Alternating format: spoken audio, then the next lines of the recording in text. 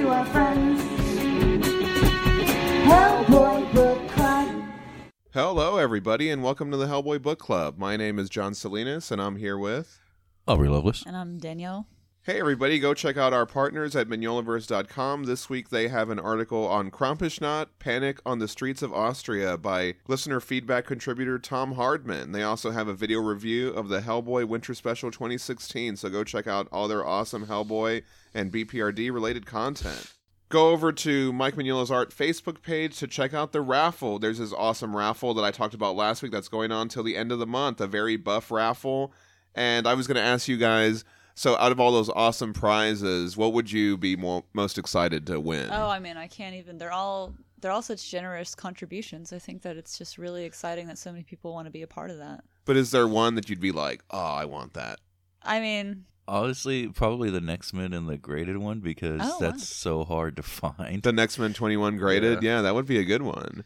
I mean, who doesn't want original art by some of your favorite artists? Right. There's a Mike Mignola original sketch. There's a James Herron original sketch. Yeah. What I would be most excited about is the sketch of your choice from Lawrence Campbell. That is pretty cool. He'll draw any character. So I've been thinking about that a lot. I'm just like, oh my God.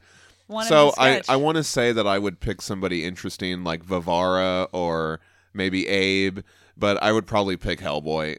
I have a really great Beast of the Apocalypse James Herron Hellboy, and I would love to get a Lawrence Campbell Beast of Apocalypse version of Hellboy. Right. So about anyway. Liz or Hecate or something. Yeah, see, that would be a really out of the box or kind of more interesting, but like in the moment I would be like, oh, I don't know, draw Hellboy. So go check out the raffle. The tickets are only $5 a piece. There's no limit on how many times you can enter, and it's open till the end of the month. Hop over to Mike Mignola's Art Facebook page and check out all those awesome prizes. Thank you again to Craig McKnight and everybody who donated. Hey, Danielle, so we haven't done this in a while. I thought you could talk about what we do on the show. Hey, guys, it's the Hellboy Book Club. We talk about a story that we read. We talk about a story that we read, and then we're going to tell you what you're going to read next week, and then everyone's going online. You're giving comments on the Facebook, on the Instagram, and the email, and you talk about what we just talked about. And then the next time, we talk about what you talked about, and we're talking about what you're talking about. And then it's a club. You read a book, and you talk about the book and your friendship, and it's about being your friend and Hellboy. Back to you, John. Great. Thank you for that. And we're going to get into some listener feedback. Edgar_Iosa on Twitter said, just want to say thanks, guys. I'm now a big fan of your podcast. Keep up the awesome content. Love from Mexico. And if in the future, when Mexico folklore makes an appearance on Hellboy, if there's any questions, I'd be glad to contribute to this amazing show. Oh, great. That's awesome. Yeah, so thanks a lot, Edgar Wonderful. Lopez. We also heard from Victoria at TKP Productions DA on Twitter, said, I look forward to seeing more of your content. It's always great to see such lovely enthusiasm for the amazing storytelling of Mike Mignola and the great series of Hellboy. And I also want to thank Stonecutter Cam on Instagram for reposting our show and telling all his friends to subscribe and rate us. He wrote me a really nice message. I can't thank you enough for putting in the hard work for this podcast book club, all three of you. I'm semi-new, but you and the crew have me cracking up at times and near tears at others. Aww. Thank you for taking me down memory lane and re-engaging me into the folklore told by Mignola and friends. Long live Mignola. Stonecutter Cam, and that's a Simpsons reference from the Stonecutters. Yeah. Thank you. Those are very kind words. And I talked about this a little bit last week, but yes, please give us some rates and reviews. If you're listening to us on iOS, you can open up your podcast app and find our logo, and you can click on that and write us a review. We actually got a new review this week. We got a review on iTunes, 5 stars, from Matt Strackbean. He said, listening to these guys talk about Hellboy comics after reading them for the first time reminds me of my own original experiences as a longtime reader. The podcasters have similar thoughts and make the same discoveries and connections I did, which makes it both fun to listen to and relatable. They also inevitably begin to catalog various scenes and situations into a working knowledge or history of events that informs their future reading experiences. The Hellboy universe allows for new realizations about past events upon discovery, whether minor or major, and this podcast captures that reading aspect perfectly. Thank you so much for the review, and so please hop on over and give us a review on iTunes or on whatever podcast service you're using. That's a much more thoughtful and in-depth summary than what I came up with, I think. I still like yours too. We got a "Hey you damn guys" from Joshua right. Worley. Joshua said, "I'm listening to episode 18. That's where we talked about the Black Flame. When Danielle goes into her Professor O'Donnell rant about reality and the perception of said reality, I felt like I was sliding back into my days of obsessions with Grant Morrison's The Invisibles and The Filth. Yes. Warren Ellis and John Cassidy's Planetary, too, so please never stop going down those rabbit holes. It prompted me to go back and pull those graphic novels from my shelves. Oh, cool. Also, hearing you call Mr. Pope a Nazi weenie was priceless. And I believe my daughter now thinks I'm a complete madman because of my reaction to the comment. FYI, hot coffee coming out of your nose because of laughter isn't as much fun as one might think. Oh, no. Oh. Regarding the Universal Machine, Kate Corrigan proves that she's the greatest. No doubt it. Do not fuck with her. As the series continues on, she proves time and time again she's one of the most wonderful characters to be created in the universe. Also, she's one of the first fiction characters I think I fell in love with. The introduction of Darrow in this mini is part of what makes this series wonderful. This odd little sad story is perfect, and to top it all off, we get Mignola at the end with the best possible ending for Roger. For a comic book to invoke real emotions that reaches you on a personal level is a rare and precious thing, and even fewer artists and writers know how to do it. Looking back on it now, on my 7th read-through, I'm starting to realize how much I took for granted when I was getting it monthly. Like John said, you're ravenous for the next issue or the next mini. Not many things in today's market match the type of quality we see through the first 4 arcs of BPRD, and nothing really hits that note like Hellboy. Finally, I'd like to echo Aubrey's love for East of West, and he wanted to know what you thought of number 40. Are you that far in? I'm actually not. I'm not at issue 40 yet. I'm only at about issue 20. Okay. He'll let you know, though. But yeah, when you get there, let Joshua know. In reference to that, hey, damn guys, we just got, like, that kind of world building cannot be faked. Yeah. That's something that can't be rushed. It can't be, and you see that a lot with people who are just like, what I want is to make a best-selling thing that makes me rich or famous, and I'm going to make these very hollow cardboard characters. This one is that guy, and this one is that one, and then you've got this one, and it comes across as very, very fucking fake and very obviously just, like, all candy and no substance, and it's a very real. The Hellboy BPRD stuff it is very. You can tell that it comes from a very sincere place. Yeah. So. Yeah, and then a movie producer comes along and says, "I'm going to make a movie of that crap." Yeah, I mean, we talked about this a little bit last week, but we've been reading all these stories here and there.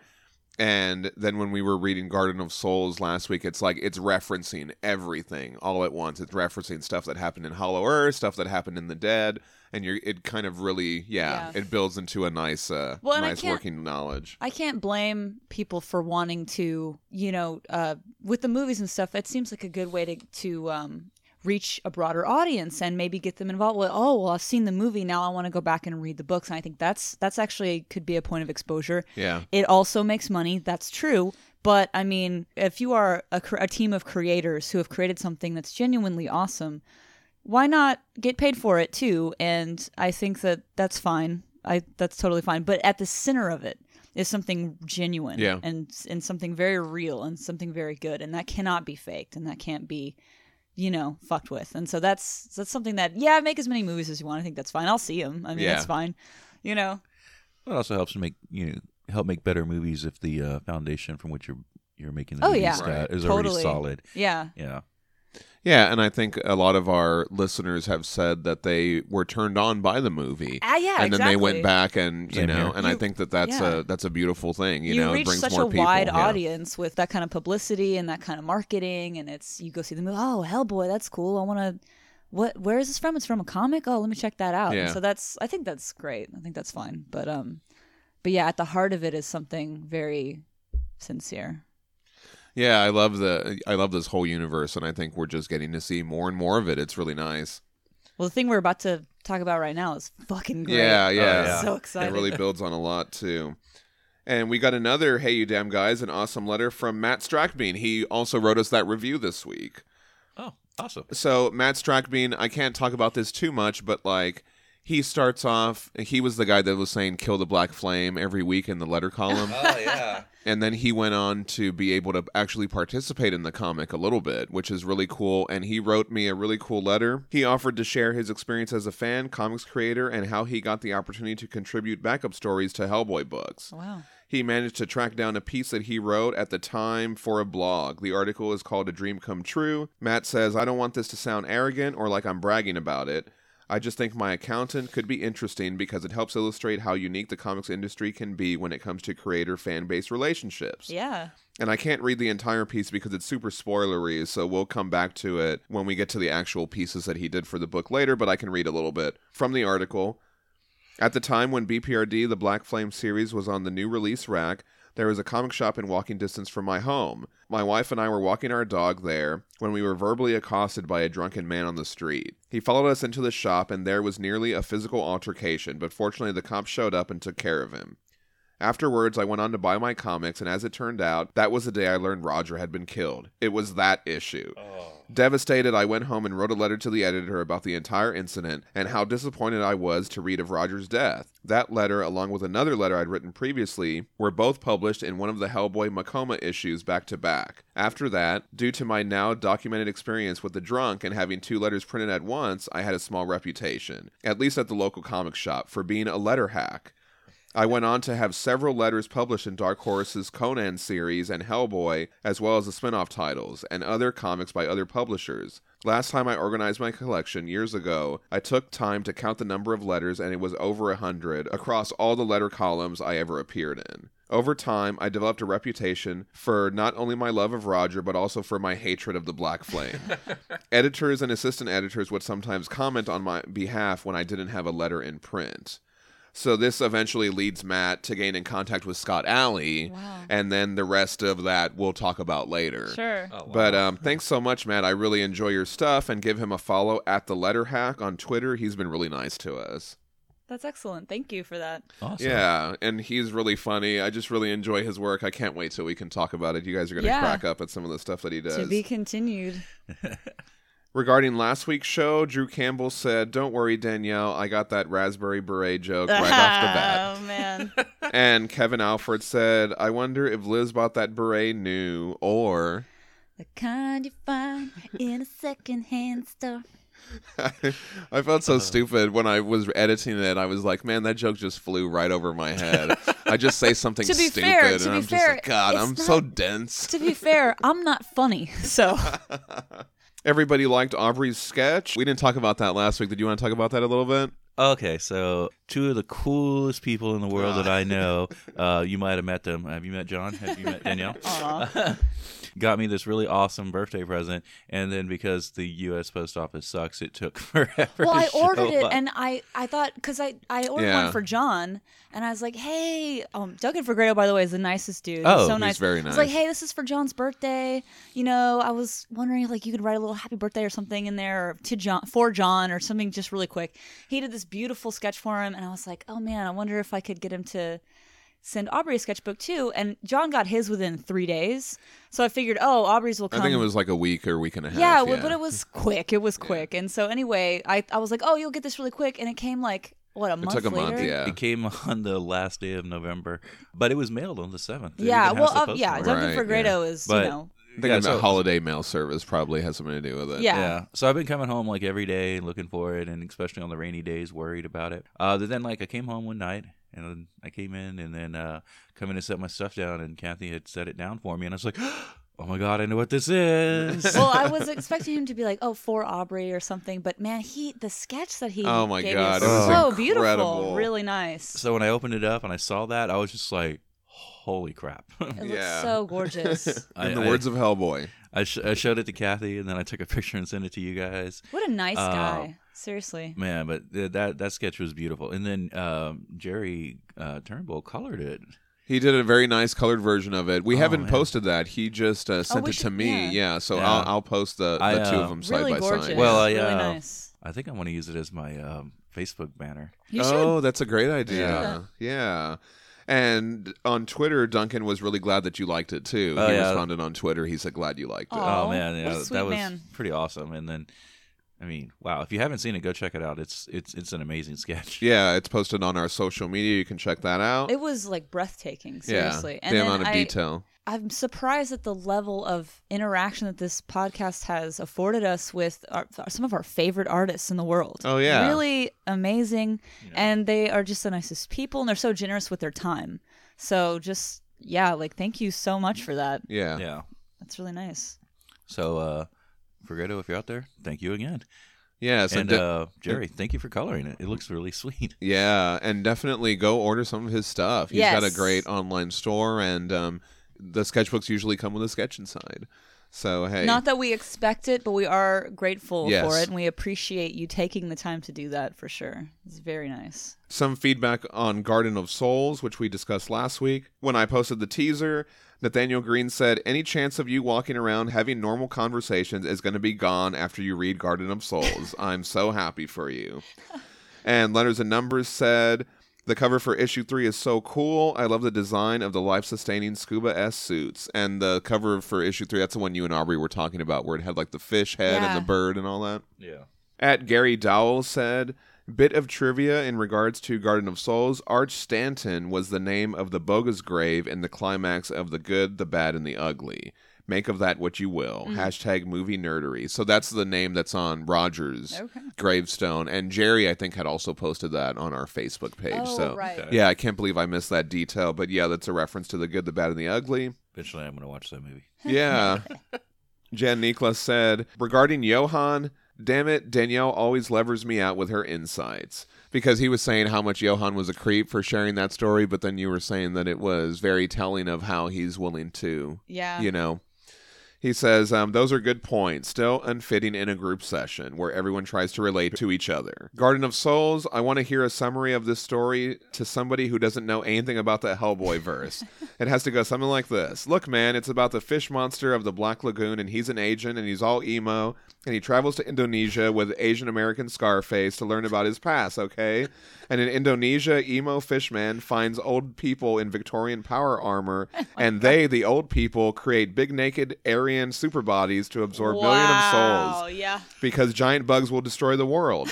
And the fishman is like, screw that noise, and he gets a walking cane and he beats them up like a boss. Oh, and there's also a sassy mummy lady that can mind control. Now you want the whole collection? Sold. Sassy mummy lady. It's great. Seriously, I just love this book. The story is incredibly weird, even for BPRD standards, and the art is lovely. I love the steampunk's aesthetics of the bad guys, and I love the whole ON society. They're just so friendly and polite and cordial with each other. Oh yeah, we start the apocalypse tomorrow? Let us have this pleasant talk at tea first. Haven't heard anything from you in ages. Any good books lately? I'm afraid I've got stuck with this picture of Dorian Gray for the 200th time. That was a masterful summary, by the way. Of the, we should yet again another person who might be better at giving a summary of the show. Oh man, I love that. That sounds like something that you would hear somebody pitch to a movie producer. Sure. Right, yeah. So the fish monster, Yeah. loved it. Emo fish man. And the friendly dynamics between Daimyo and Abe and Liz and Kate were indeed lovely. They all become friends. This was Friendship the book, and the lesson at the end is they are not your friends if they try to kill millions of people. That's just impolite. And why does Abe never use that cane again? Forget the right hand of doom. The cane is the real weapon of the mass destruction in the Hellboy verse. But I think Aubrey is right that the BPRD was always official, but it was so niche. Because remember, we talked Yeah. about the press conference. Yeah. Only America acknowledges that they are a real agency, and not only a crazy pastor and stoner arguing about esoteric stuff. Hear you next week. So thanks so much, Jen. Yeah. Because that was a great Thank great you. comment. Mark Tweedale said, on the topic of Abe's rather myopic view of the past, this is a big thing with Abe. He wants to be human and he wants to be normal, so he follows those leads and ignores others.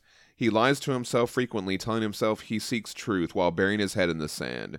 Some part of him knows that if he investigates the jellyfish apparition, he'll discover the truth, so he'll follow any lead but that.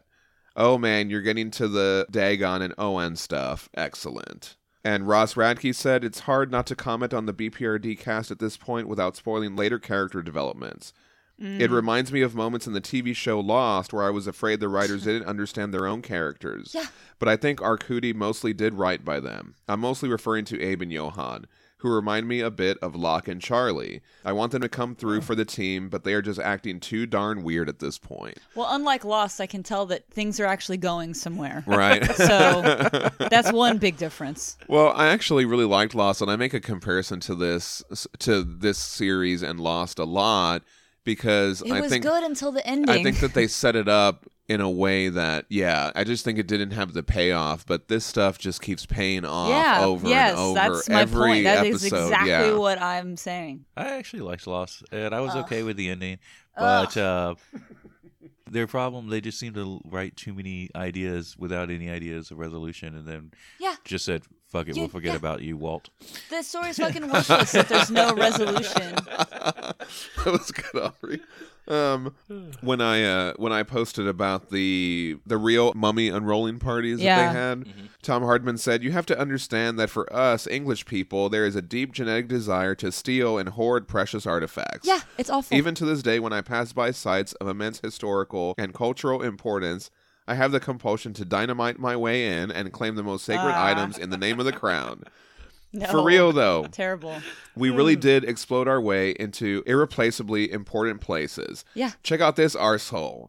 And he linked an article about Howard Weiss. So I read this last night. So Weiss developed what was called gunpowder archaeology. Oh, no. Where he basically blasted his way into the pyramids of Giza with bombs. Yeah. I remember this guy. Yeah. He blasted all these tunnels and he named them after his important friends and colleagues. In these tunnels, he found all this ancient graffiti pertaining to the pharaoh Khufu, and he became famous for this.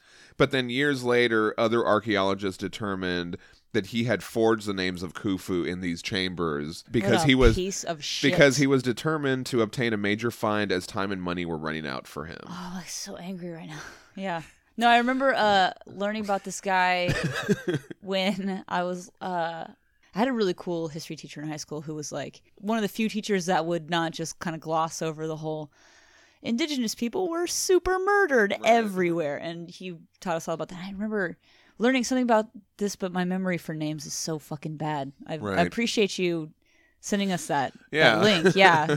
It's always good to relearn that stuff. Tom goes on, perhaps even worse though, unwrapping mummies was pretty respectful compared to some of the other ghoulish business my Victorian ancestors got up to. Mummia, or mummy powder, was ground up extract from exhumed bodies that was used in everything from paint pigment to ingested medicine. Ugh. Yet more cannibalistic aristocrats. Thanks for that comment, Tom. Yeah, thank you for that. Very cool. Always feel free to chime in with weird historical bullshit. He wrote that Krampusnacht article that's on Mignolaverse right now. That's a really good read. He writes really good stuff. Oh yeah, go check out his stuff over at the website. Yeah. I love the way you say that. At the Griffin 88 said, "Yup, we, the archaeological community, lost thousands of mummies that way." And at Dope Danny said, "The weeaboo equivalent of their time." Oh. Ryan Rollinson said, "I'm pressing the like button, but what I really mean is, what a horrifying presumption of imperialism." You hit the. I want to say you hit the nose on the money, but that's not how it goes. The nail on the head? Yep. One of those. Ryan also said of Garden of Souls, couldn't agree more about the curious fun pairing of Daimyo and Abe. At Teratophile on Twitter said, Garden of Souls and the weird animal hybrids was his favorite.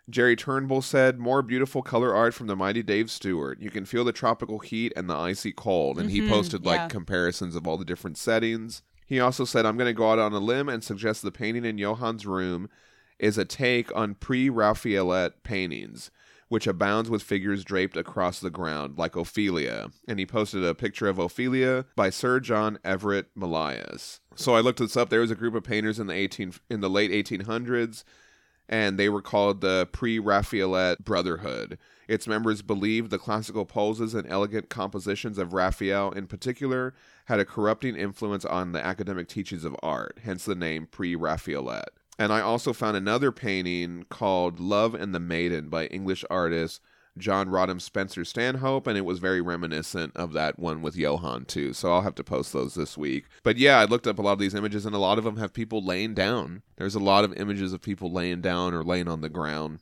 Yeah, I saw the one picture he posted as a comparison, and I was just like, okay, that look similar. They're Yeah. all kind of in that style. Tom Hardman said, there are loads of paintings of Joseph being visited by angels that have a very similar composition. Might be a coincidence, but it's definitely a reoccurring scene. Lastly, on our listener feedback, everyone really seemed to enjoy their butt collage that was requested last week. What a good idea that I had.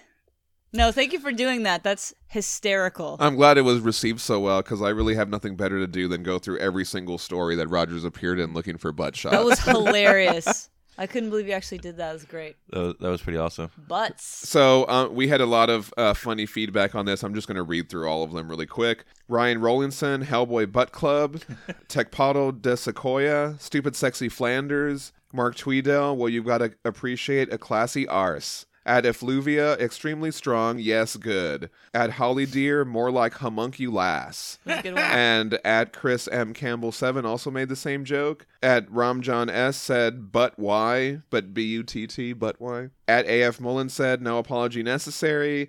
At EC Underbase said, thank goodness. At Reverse Mermaid retweeted us and you gonna said, read every important comment? content. Yeah. At Letters and Numbers said, Ghost Train Tiny Butt. And he put the laughing emoticon when Scott Collins draws the little butt. Mike P. Canales said he's got that Hank Hill butt. The KG said that he's waiting for the butt collection. I want the library edition of that. And Scott Alley commented, the editor, and he said, you're doing the Lord's work. Nice. So there you go. Rogers, but and I can't deny. Oh my God. Okay. All right. So earlier this week, I was watching The Office, and do you remember how Johan called Roger a mensch? Mm-hmm. He's like, and we got to talking about that. So I was watching the episode of The Office, and it was the Benihana Christmas one, and Michael calls Andy a mensch. Oh yeah. He goes, "You're such a mensch," and then it got me thinking, like, this was actually bad Andy, punch your fist through a wall Andy, and then later Andy becomes kind of goofy Andy, and I was like, Andy was at this other office and he absorbed that guy's shit, and then he comes over here and absorbs theirs mojo. No. Andy kind of fell flat at the end for me, honestly. Oh, I didn't get to the end. I stopped after Michael left. Oh, okay. Yeah. Okay. But I'm just saying, that was just my thoughts. Those were just my thoughts the other night when I was watching The Office. All right. We're going to start our book club for the week, and we're going to start off by talking about The Mole. The Mole was originally published together with Out of Reach and Bishop Olek's Devil in Hellboy Free Comic Book Day in 2008. This was the first comic produced for Free Comic Book Day that was part of the Hellboy universe. It's written by Mignola, art by Duncan Fegredo, colors by Dave Stewart, and letters by Clem Robbins. And so this prologue was not originally with the comic. You know what I mean? It's in the collected version. They put it before Darkness Calls, but it actually came out after. We open on England. Hellboy's finally made it to England. And here he plays cards with Harry H. Middleton, Sir Albert Lindsay, and Lady Celia Radford. Hellboy's back. Yeah. Super excited about that. Playing poker with ghosts. And I was looking. Hellboy is such an incorrigible scamp. Yeah, that's what he likes to do, is drink a lot of liquor and play cards, I guess. What are they playing for? They're playing for something. It's not money. They're playing for matchsticks. Looks that way. Oh yeah, you're right. They have little matchsticks on the table. That's really good. Well, and even before this is Mignola cover art again, which I love. I always like to see. Yeah, I'm glad you mentioned that. So, one thing that is I have a little small gripe with is in the BPRD omnibuses, we get them in full color. Yeah. And in here, they're just kind of like black and white or black and gray. And I just really wish that we got the full color. I got the full color over here. I have that. Well, that's the cover to the trade. Yeah. But I wish it had the cover of the issues. Oh, of the issues. I wish it had the issue covers in color. I know what you're talking That's about. what I meant Never to mind. say. Yeah. Anyway, yeah. And so I looked up all these ghosts that he's playing cards with. I couldn't find a reference for Harry H. Middleton, although there are a lot of Harry Middletons with different middle initials. Yeah, it kind of made me think of Case a little bit. In one of our early episodes, you probably wouldn't remember this because you didn't get the reference at the time. He said, our late friend Case, he said that when he's at the grocery store, he'll just scream out, "Harry Middleton, you're dead." Oh, no. And, anyway, it made me think of this because we know Harry Middleton is this ghost that Hellboy plays cards with. And Sir Albert Lindsay, he may be a made-up name. I found a reference for a Sir Lindsay Parkinson and Company Limited, which was a large civil engineering company in the UK. And Lady Celia Radford may be a reference to the legend of Lady Radford, although that's unlikely because that legend is from Radford Chapel at McMurray University in Abilene, Texas. Her fiancé didn't show up for a wedding, and so she rang the bells for him at the Radford Chapel, and when he didn't return, she hung herself in the bell tower, and her ghost is said to haunt the building. Anyway, Hellboy wins the card game. Full house, queens and sevens. That's how I beat the Vampire of Prague. And we all heard that story back in episode 9, and so have the ghosts. I've got more, Hellboy says. I just like how the ghosts are just, the ghosts are giving him shit for, dude, you're telling the same stories I know, over right? and over again. That's how long he's been there, and they noticed a mole on his hand. "What's that?" Harry asks. "It's a great whopping monster is what it is, boy," Lindsay says. And Radford says, "You should have that looked at." And Hellboy's just like, "Hey, let's just play cards, all right?" And I like how he kind of hides his hand in his robe, like he's self-conscious of it. Whose deal is it? And we see that he's all alone, right? That's where we kind of Now, reveal. Is he asleep in a haunted house or a regular house that needs dusting? Well, what we're going to kind of learn in the epilogue is that he's probably in a haunted house, I guess, right? Yeah. Yeah. But you can never tell with Hellboy. Right, you can. I mean, the odds are it's a haunted house. Right, yeah.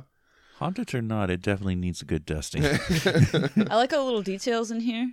I like to see all the little things. Yeah. Yeah, Duncan does a great job with these interiors. Yeah. And Hellboy is looking at the mole, and it kind of starts to get bigger, right? I wonder. See, this is the kind of thing that, like, sometimes I would have fun drawing all that, and sometimes I'd be like, no, I don't want to draw any of it. So I wonder. Right, yeah. If I wonder Duncan how he enjoyed feels that, about that. Yeah. it is pretty damn ugly. That's what Hellboy says. And it looks like it's getting, holy crap, and it starts to just get bigger and bigger. It looks like it's really painful as this thing is kind of growing out of Hellboy's hand. And it grows into this kind of Beast of Apocalypse version of Hellboy that we've seen before. Or is that a different demon altogether? I don't know, but it kind of resembles what we've seen for the Beast of Apocalypse version. It kind of reminds me of the one that we saw in Box Full of Evil. Remember that Wallach turned into? Right, but When he had the crown? I don't know if that necessarily resembles Hellboy at all. I don't know. It kind of made me think something of the original Hellboy design. I thought that was like one of Oh, his yeah. cousins or something. Yeah. I don't know. And it leaves Hellboy's skin all kind of deflated and kind of just like a husk. And it kind of reminded me of the Crooked Man. Remember where Yeah. that one lady, she crawled out of her skin and turned into a Yeah. raccoon? I mean, this, like, when he's coming out of the thing on his hand, it's just very no thank you for me. But, Yeah. like, it's very, I'm like, it's well done, but it's also horrible. Yeah. Yeah. And I don't know. I just, this whole thing now where he's blowing away and he's all deflated and blowing away, it's just very, Yeah, well, it rips away from the right hand of doom. I right, love but that panel. it's just such it's very absurdist. Yeah. It's just really out there. You're kind of like, what is happening It's while very, you're reading it? yeah, it's just a very Dolly-esque kind of a thing going on, which I like. As I was reading, I was just like, what? Yeah. And Hellboy's skin just kind of floats through the air. We see it flying through the air. All the animals are looking at it. There's no dialogue. It's just Yeah. a very... I like you say animals when it's just like a herd of cats. Oh, yeah. Some of this is so masterfully done, too, on the page that, in the thing that I'm reading, it's page 12. You see he's small and he's in the sky and it feels like you're on the ground looking up. Right, yeah. That kind of that's such masterful. It's very subtle, but the angle at which you're looking up at that has such an impact. It's just a small little panel at the top right-hand corner of the page here.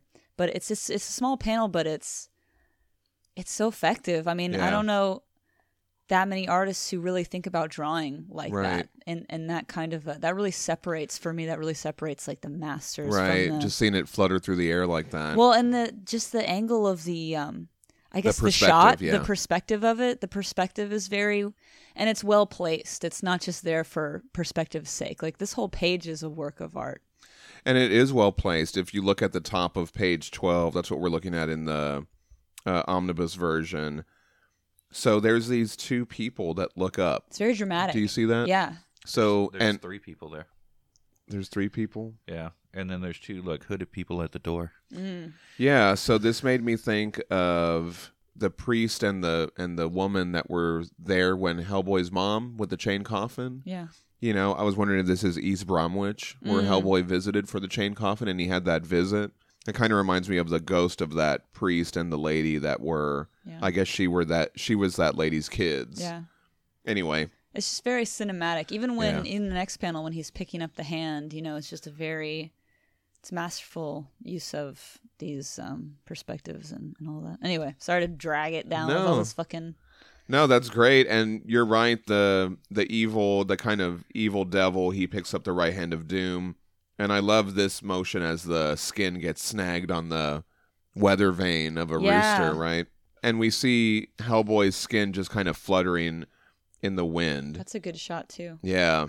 I'm saying shot like it's a camera, but I mean somebody drew that. Yeah. You know what I mean? Like that's what anyway. I don't think that's supposed to be a Hellboy proxy. I don't think that's supposed to be a Hellboy proxy. I think that's like another guy. Okay. Right? I don't know. He says, Anung Esh, Anung M Esh, Anung Unrama. And Hellboy wakes up startled. And right before he wakes up, it focuses in on these, like his paper, like his whatever papery face fluttering in the wind. It's really kind of creepy. Before he wakes up, we have this very avant-garde Yeah. thing. And then when he wakes up, it's very dream within a dream. It was Yes. all a dream. And it's, I have a little thing on that. There's countless examples of this in literature, films, TV, comics, and stuff. Obviously, the plot of Inception, right, involves a lot of this. Nightmare on Elm Street. We're Okay. familiar with all that. Dallas does that very One of the greats. yeah, the X-Files, Buffy. There's a lot of people who take this idea on, and it's a lot of some people will say it's a trope by now, right? Right. But it's a device that's used a lot, but to me it depends on how you use it. Is it purposeful, or are you using it to get out of a corner you've written yourself into? Right? So this is a very purposeful. This is not a trope like, oh, what are we going to do with these characters next?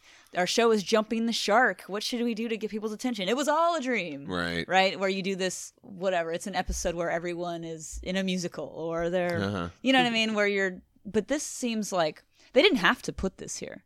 They put it here for a reason. Yeah. They didn't have to draw this avant-garde absurdist scene.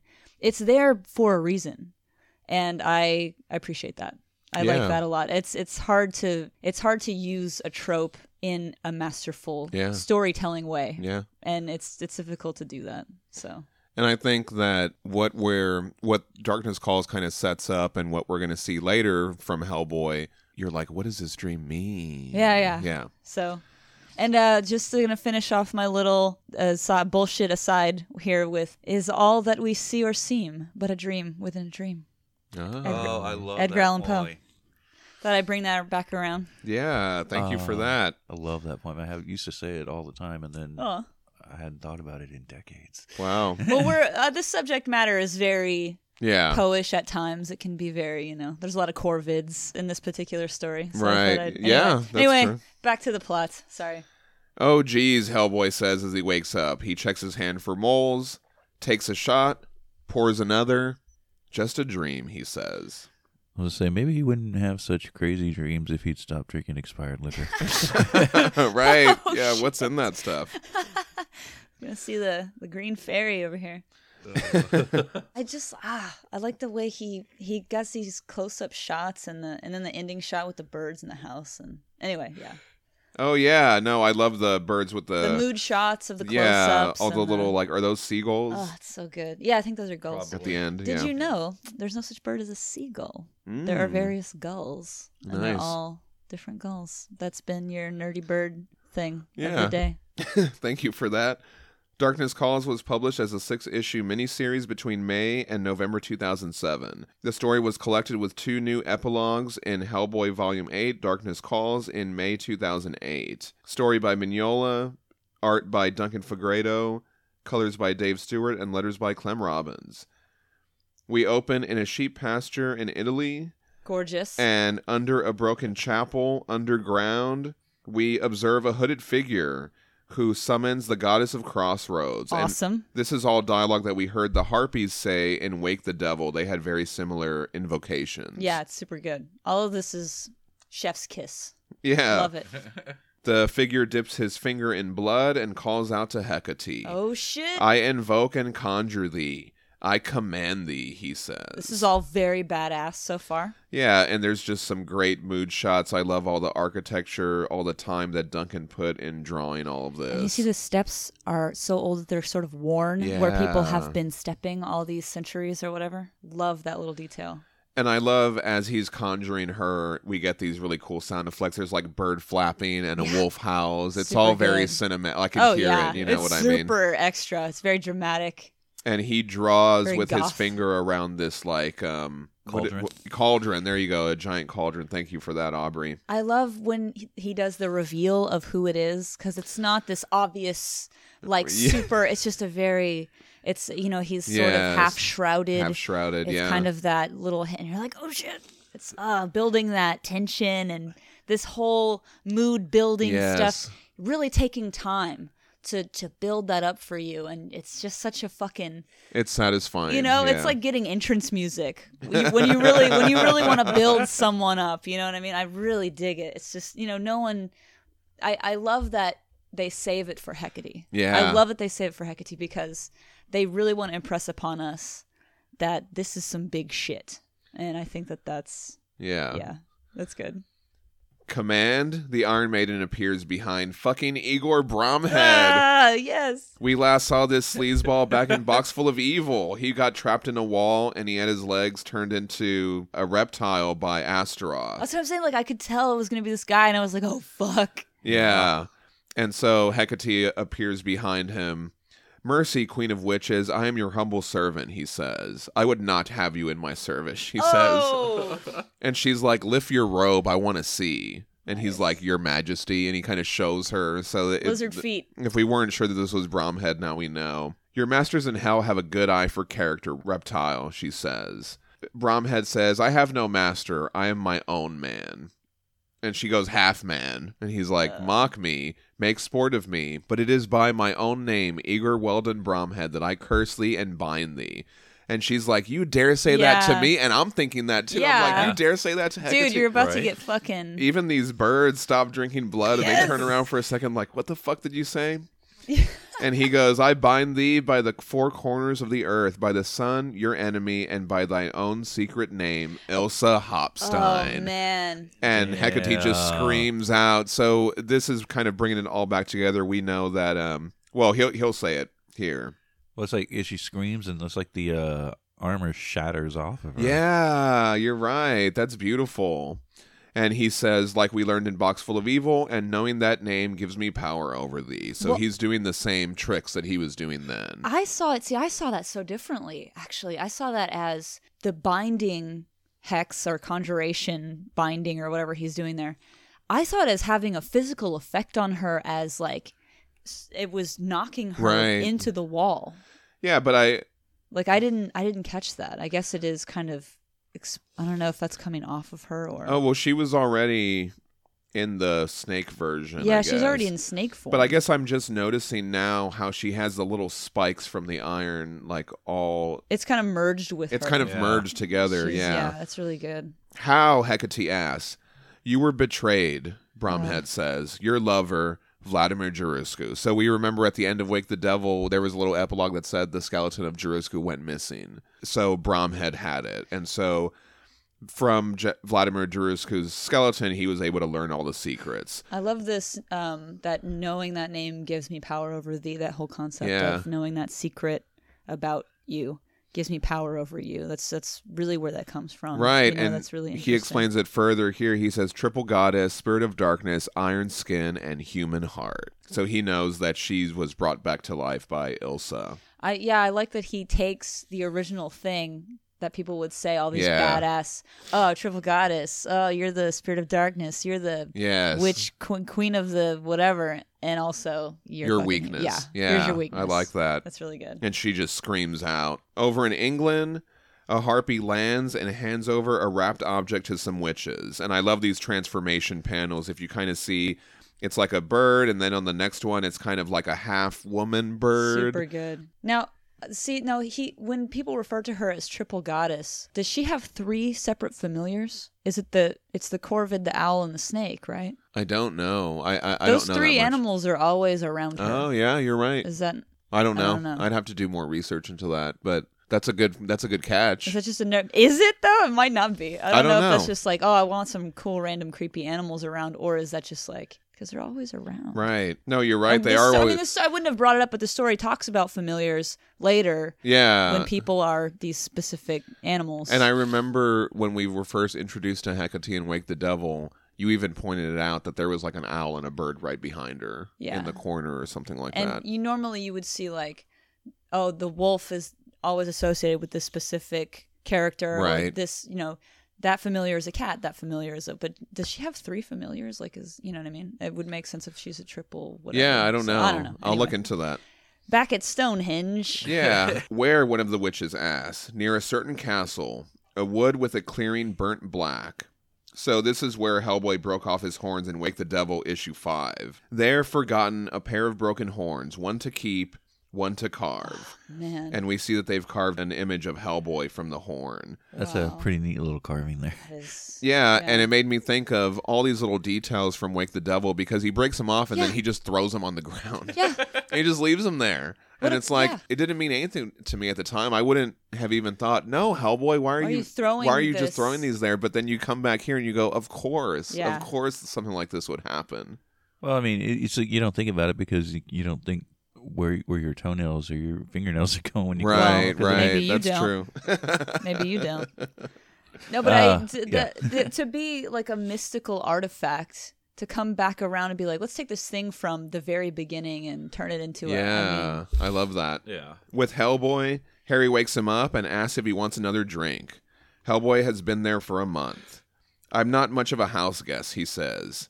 And Harry says he's just glad Hellboy came to him. And as they're talking, the witches are kind of calling Hellboy from this little idol. And I love this panel where he's kind of holding his head. Like he's trying to talk to Harry, but you can tell Yeah. just from the motion that he's making that the witch's calling is having an effect on him. We learn that Harry was a friend of Trevor Broom, and they reminisce over the Phantom Hand at St. Albans and the Bronton Burrows Hound. And so the Phantom Hand at St. Albans, we might talk about that later. The Bronton Burrows is a prime British sand dune site, the largest sand dune system in England. It is particularly important ecologically because it includes the complete successional range of dune plant communities with over 400 vascular plant species. And a lot of people walk their dogs there. So it says Bronton Burrows Hound. So I did not know that. yeah. That's interesting. That's pretty cool. And Hellboy says the good old days. And they look out onto the sea, and we remember Trevor Broom. And I just love this panel. It's very beautiful. It's almost like a nice little tribute, a nice little reminder, that they're thinking about him. And oh my God, guess what time it is, guys? Oh man. Sea shanty time. That's what we're all here for. That's what you guys all tuned in for. We hear Stormalong John. We even get imagery of the island where we first heard sea shanties, these 3 cups. It makes me think of those guys that Hellboy was singing sea shanties with in the island. They had those 3 cups. And so I will include a clip of Stormalong John here so we can all sing along. Awesome. Oh, Stormy, he is dead and gone. Oh, poor old Stormy's dead and gone. Stormy along, boys, storm along, John. Oh, poor old Stormy's dead and gone. Ha-ha! Come along, get along, Stormy along, John. I dug his grave with a silver spade. Stormy along, boys, storm along. Harry tells Hellboy that dinner will be an hour yet, so Hellboy decides to go for a walk, and before Hellboy leaves, Harry gives him his gun. His is on the bottom of the ocean somewhere. Harry's gun is likely an M1911, also known as the Government or Colt Government. It is a single-action, semi-automatic, magazine-fed, recoil-operated pistol that was standard issue during the 40s and well into the 80s. So that's the kind of gun Harry would have had. And I like how Hellboy's like, nice. I like Hellboy's bathrobe. Yeah, that is a really nice bathrobe. It looks comfy. Hellboy says he'll only be gone a few minutes. Take your time, Harry says. And son, Trevor's proud of you. Thanks, Harry, Hellboy responds. I hope so. And I just really like all this. As Hellboy walks outside, the witches are still calling him. You can tell that he can still kind of feel it.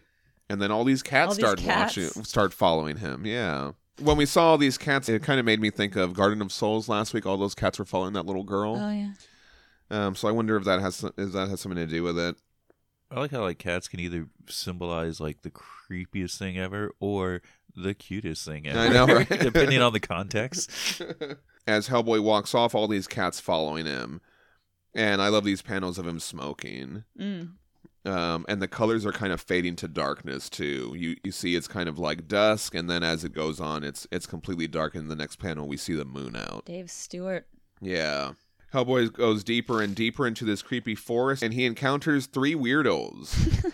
They call him Captain. 3 weirdos. Yeah, and the short guy smells Hellboy and tells him he's got the smell of a sailor. Okay. And Hellboy's like, "What's with your pal?" "Don't mind him," the tall guy says. "We're only travelers, sir, like yourself." The woman points up the hill. "There's the place," she says. And we get an image of 3 women hung. "There, Hood hanged 3 sisters," the tall guy says.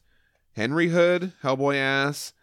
And Hellboy knows this name, as we learned, because Hood was responsible for hanging over 260 women during April 1645 and 1646. Anyone's guilt could be bought for a price in his court, and in the end, his greed turned the mob against him. Sounds like a winner. Yeah. The fucking... Others heard he was found in the company of a witch who was a rich man's wife, and another where the devil came for him one night on the Lancaster Road not far from home. And I love this panel of the devil just giant hand reaching out. So when we read, God, what story was it? I think it was Almost Colossus, where Kate was with Hellboy and one of the local guys was telling him about this terrible castle. And he said that there was a fire, and during the fire, the guy tried to jump out of the window, but the devil reached out and grabbed him and pulled him back in. That reminded me of this panel where the devil's hand this giant arm is reaching out to grab this guy. All the tales end the same, with Hood's eyes burnt out with copper coins and buried alive in an unmarked grave. Nice. Unquiet grave, so I've heard, and we see that Hood is haunting the woods. We kind of see his skeleton throughout. And we see that he has those coins in his eyes. And we get a flashback of the hanging of Mary, Margaret, and Amelia. And they hear a creak in the woods. "It's the sound of their breaking necks," the woman says. And the trio run off. They're like, "Ah!" They scream off, and they leave Hellboy there behind. So what did they say? Ah. Hey, I'm just reading the word bubble here. Oh, I love it, though. God damn it. Hellboy follows the trio, and they're starting to act all weird now, right? They find a spot where the witches were buried, and they drip some juice. That's what he says. He says, "Here's the juice." Belladonna and henbane, hemlock, soot, and oil.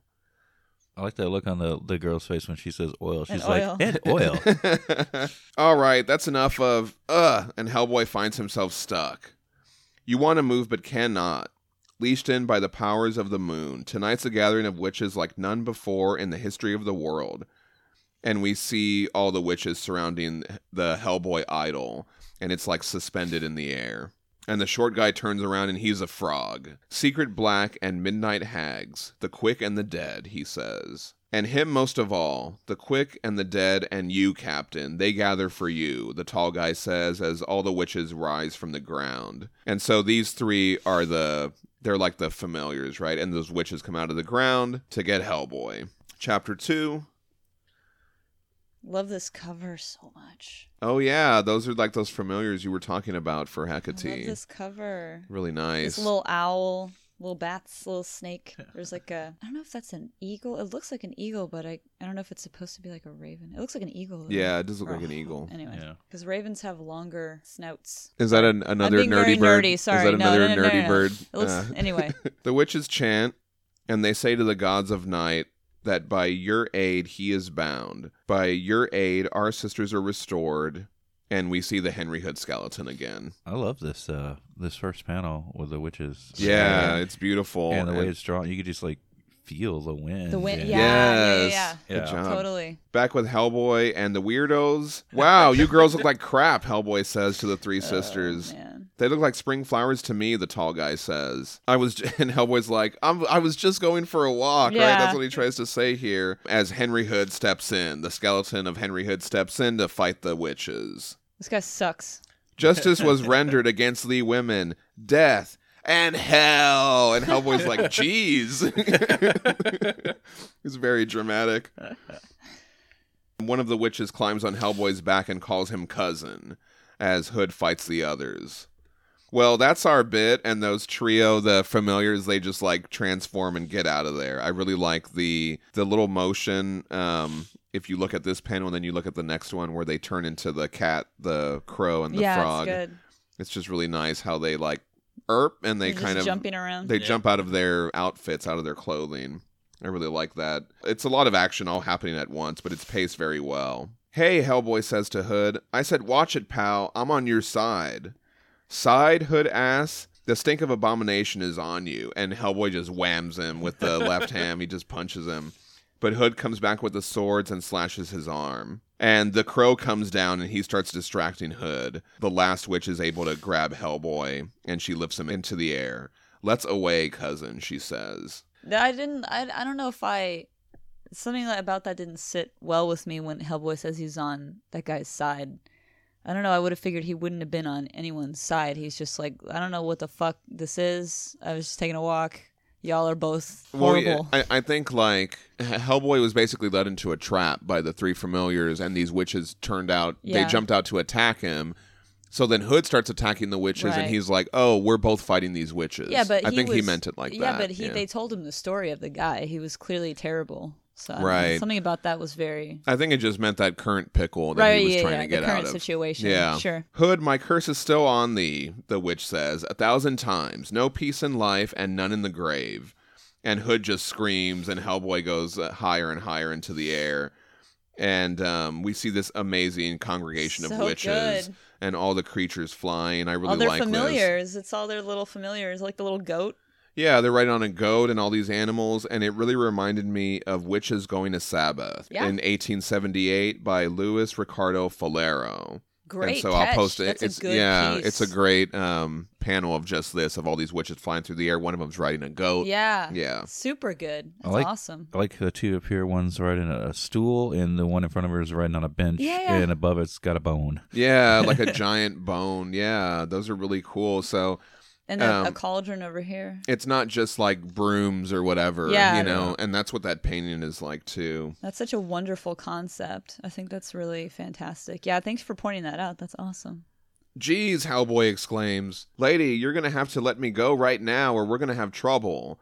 And the witch says, "Ah, sir, that's no way to be." And the crow comes in. "They've all come for you, and you're bound for the Sabbath at Leeds." Nice. "Oh, yeah," Hellboy says. "The midnight trumpet sounds, and darkness calls." And Hellboy's just like, screw that, and he takes out his gun that Harry gave him, and he shoots at the witch, but then he realizes that he's super high up in the air, so he falls all the way to the ground. And I think it's funny because he's trying to get away. So he falls through the roof of this house, he lands, and he's right in the middle of the Sabbath with all the witches around him. It's like, Too good. And so there's a nice beat as they all kind of realize he's there. He looks up, he realizes where he is, and they're just like, "Welcome, Hellboy." And they have that little idol because they called him there, right? Using that idol, Yeah. they were able to kind of get him to go there. So he was just planning to go for a walk, but I think through the use of that carved horn, they were able to get him to end up there. I love this beat. The next page with the huge panel where he's just looking out into this crowd of witches. Yeah. And it's beautifully all this, it's just so beautifully rendered. And then he's, so what's your deal? It's fantastic. Yes, I love that. So good. But this Oh, panel is just beautiful. Yeah, I really like this shot that we get right here by Duncan. As I was reading this, I was like thinking, man, it's been a while since we've seen Hellboy be dropped from somewhere from a great distance. And Oh, crash that's through right. stuff. And then say something wry right Yeah. afterwards. Happened to be in the place the plot needed, and Yeah. I love his comment. Yeah, that's so funny. Yeah, we have seen that a couple times. And so, yeah, in answer to what's your deal, they tell him Igor Bromhead. Little guy, round head, weird mustache. And they say he escaped from you. So? Again, that's another. I love this so much. He's just very flippant. Yeah. He escaped, so, and he's hiding in a tomb, so. I don't give a shit. I don't fucking care about any of this. And this is another one of those times where, obviously, Hellboy for us, I think for all of us, is always you hear his voice as being Ron Perlman. Ron Perlman, obviously, he's the ultimate. Yeah, anytime I'm reading Hellboy, that's what I hear. Is I hear Ron Perlman's voice in my head. But every once in a while, just very occasionally, I don't know why, Patrick Warburton will pop up whenever he's being this very like putty, dry, flippant kind of comments, like little guy, round head, weird mustache. It's very, I don't know, something about that. It's just very. That was comical to good. me. And so they tell Hellboy that Bromhead had the bones of Vladimir Jarescu. So. You remember Jarescu. Bromhead's wrung from those bones by necromantic art all that transpired at Castle Jarescu. Romantic. How Jarescu was abandoned by his lover Ilsa Hopstein. How Ilsa was put into the Iron Maiden by her master, the ghost Rasputin. How Jarescu was resurrected by his vampire mother, Hecate. This is another great summary. Yeah, how you fought and destroyed her, but some of her spirit remained in the body of Vladimir Jarescu, and how she abandoned him to take Ilsa's iron body and became Hecate again. Triple goddess, queen of witches, no more. And you normally don't... I was about to say synchronicity. Yeah, synchronicity. Oh, goodness. Sorry your allergies are bothering you. I normally... I would just skip over all that. It's boring. I don't want to hear it. I've read the shit.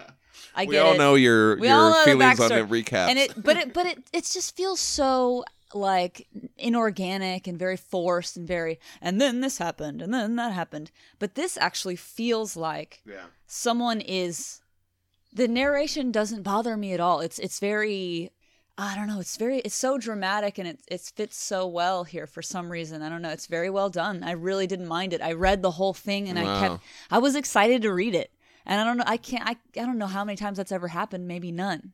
You know what I mean? I was excited to read this part because it's just worked into the story very well. Yeah, and it's succinct, and it's very the prose is good. Yeah, it's good prose, man. And I think also it's been a long time since we've talked about any of this stuff, so I think it's kind of nice too to kind of see it all tied up. You go, oh yeah, okay, now this makes sense to me. Well, it sounds fucking cool. Like it's something that even though you know the story, to have someone say it to you like this just sounds fucking cool. Like it's just really good. Human heart, iron skin, immortal spirit, by human heart betrayed. And we see the rest of that scene where Bromhead uses her name, Ilsa Hopstein. We see him pull her from the Iron Maiden. I thought that was so just... Yeah, it's just so creepy and messed grisly. up. Yeah. That's fucking grim. And he gives her to Jarescu, and he's just like, my love. And she's like, no. And This he's like, skeleton, yeah. dragging her into this like hole in the wall. It's fucking just, yeah. into a crypt or and whatever. he's burying them in the wall, too. He's sealing them up in the wall. So this is just all, I mean, to see a character like Hecate get taken down by this slime ball, is just kind of like, it's just really incredible. Yeah, I don't know what else to say. I hope that we do get to see her again, because going down by this guy it's not satisfying. No, it's not at all. Now all that remains of Hecate is an Elsa, entombed till doomsday. And Hellboy's like, good, she was a pain in the ass. What about Bromhead? And they're just like, fool. He tried to make himself king. And so we see Bromhead, he's out there, and he's trying to call, I guess he's trying to call the moon down. Well, the owl and the eagle, it's definitely an eagle. Look at the little feet. Yeah. So the owl and the eagle show up, and they're like, Yeah, call down the moon. Right, they egg him You on. should do it. And so he does it again, and he's just like, there's Yeah. another again, Aubrey. And Wait, they, what does he say? And so we talked about Aglaonice of Thessaly way back in episode 3 when we discussed the women of Thessaly in Wake the Devil, who were these harpies. But Aglaonice was a Greek astronomer from the 1st or 2nd century BC, and she was known as a witch who could pluck the moon from the sky. But this was actually her knowing how to predict eclipses. Nice. The witches tell Hellboy that he should be their king. So because she knew how to predict eclipses, they called her a witch? Yeah, because Yeah. that was Messed new up. that was new science, and people didn't know. Yeah. They were like, "Oh, she knows she could pluck the moon out of the sky because Yeah. she could basically Cult- say when yeah. it was going to disappear." Can draw down the power of the moon. It's just like, so she knows basic astronomy. Right, Like exactly. the most localized possible astronomy. The witches tell Hellboy that he should be their king. His father was lord over witches back in the day, and we get a cool Nice. flashback of that. I'd go to that party. Also, Hellboy's mother was a witch, and we learned about that in the chain coffin story. Who then has more right to be king? And Hellboy's just like, screw you guys. Looks like And- he bit his cigarette. Yeah, he did. The witches ask for peace, but Hellboy just says, shut up. Shut up.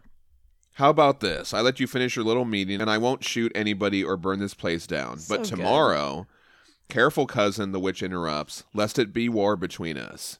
Fine by me, Oh, Hellboy says. shit. War. And the idol shatters.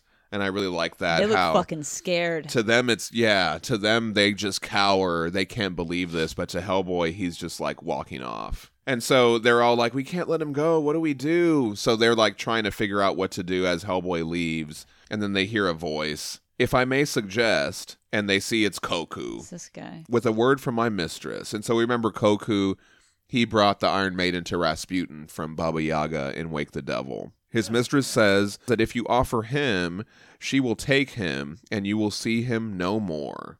You know, she no longer lives in this world, so can make no claim to this one, this Hellboy. And the witches say yes, they agree. So Koku, he snaps his fingers, and as Hellboy's trying to leave, he walks out, and he just encounters this blizzard. It's a very Mignola-esque kind of panel. Yeah. So he's now in the Baba Yaga's world. Finally, you've strayed from your narrow road to the wider world, and finally to me. 10,000 years ago, you took my eyes, she says. Actually, March 1964. I love that. That's great. I love how it just kind of shows that she Yeah. likes to exaggerate a little bit. A little bit. And I think it also makes me think of just that humor. It's just, Yeah. that humor is like throughout, and I see a lot of things where people are like, oh, they're only making it funny for the movie or this and that about, but the book has always been Yeah, funny. no, It's always yeah. had this Yeah. quirky stuff. And it doesn't overdo it with the fourth wall breaking. It's very slight. It's just a yeah. little pinch of salt there. And I think that's, yeah.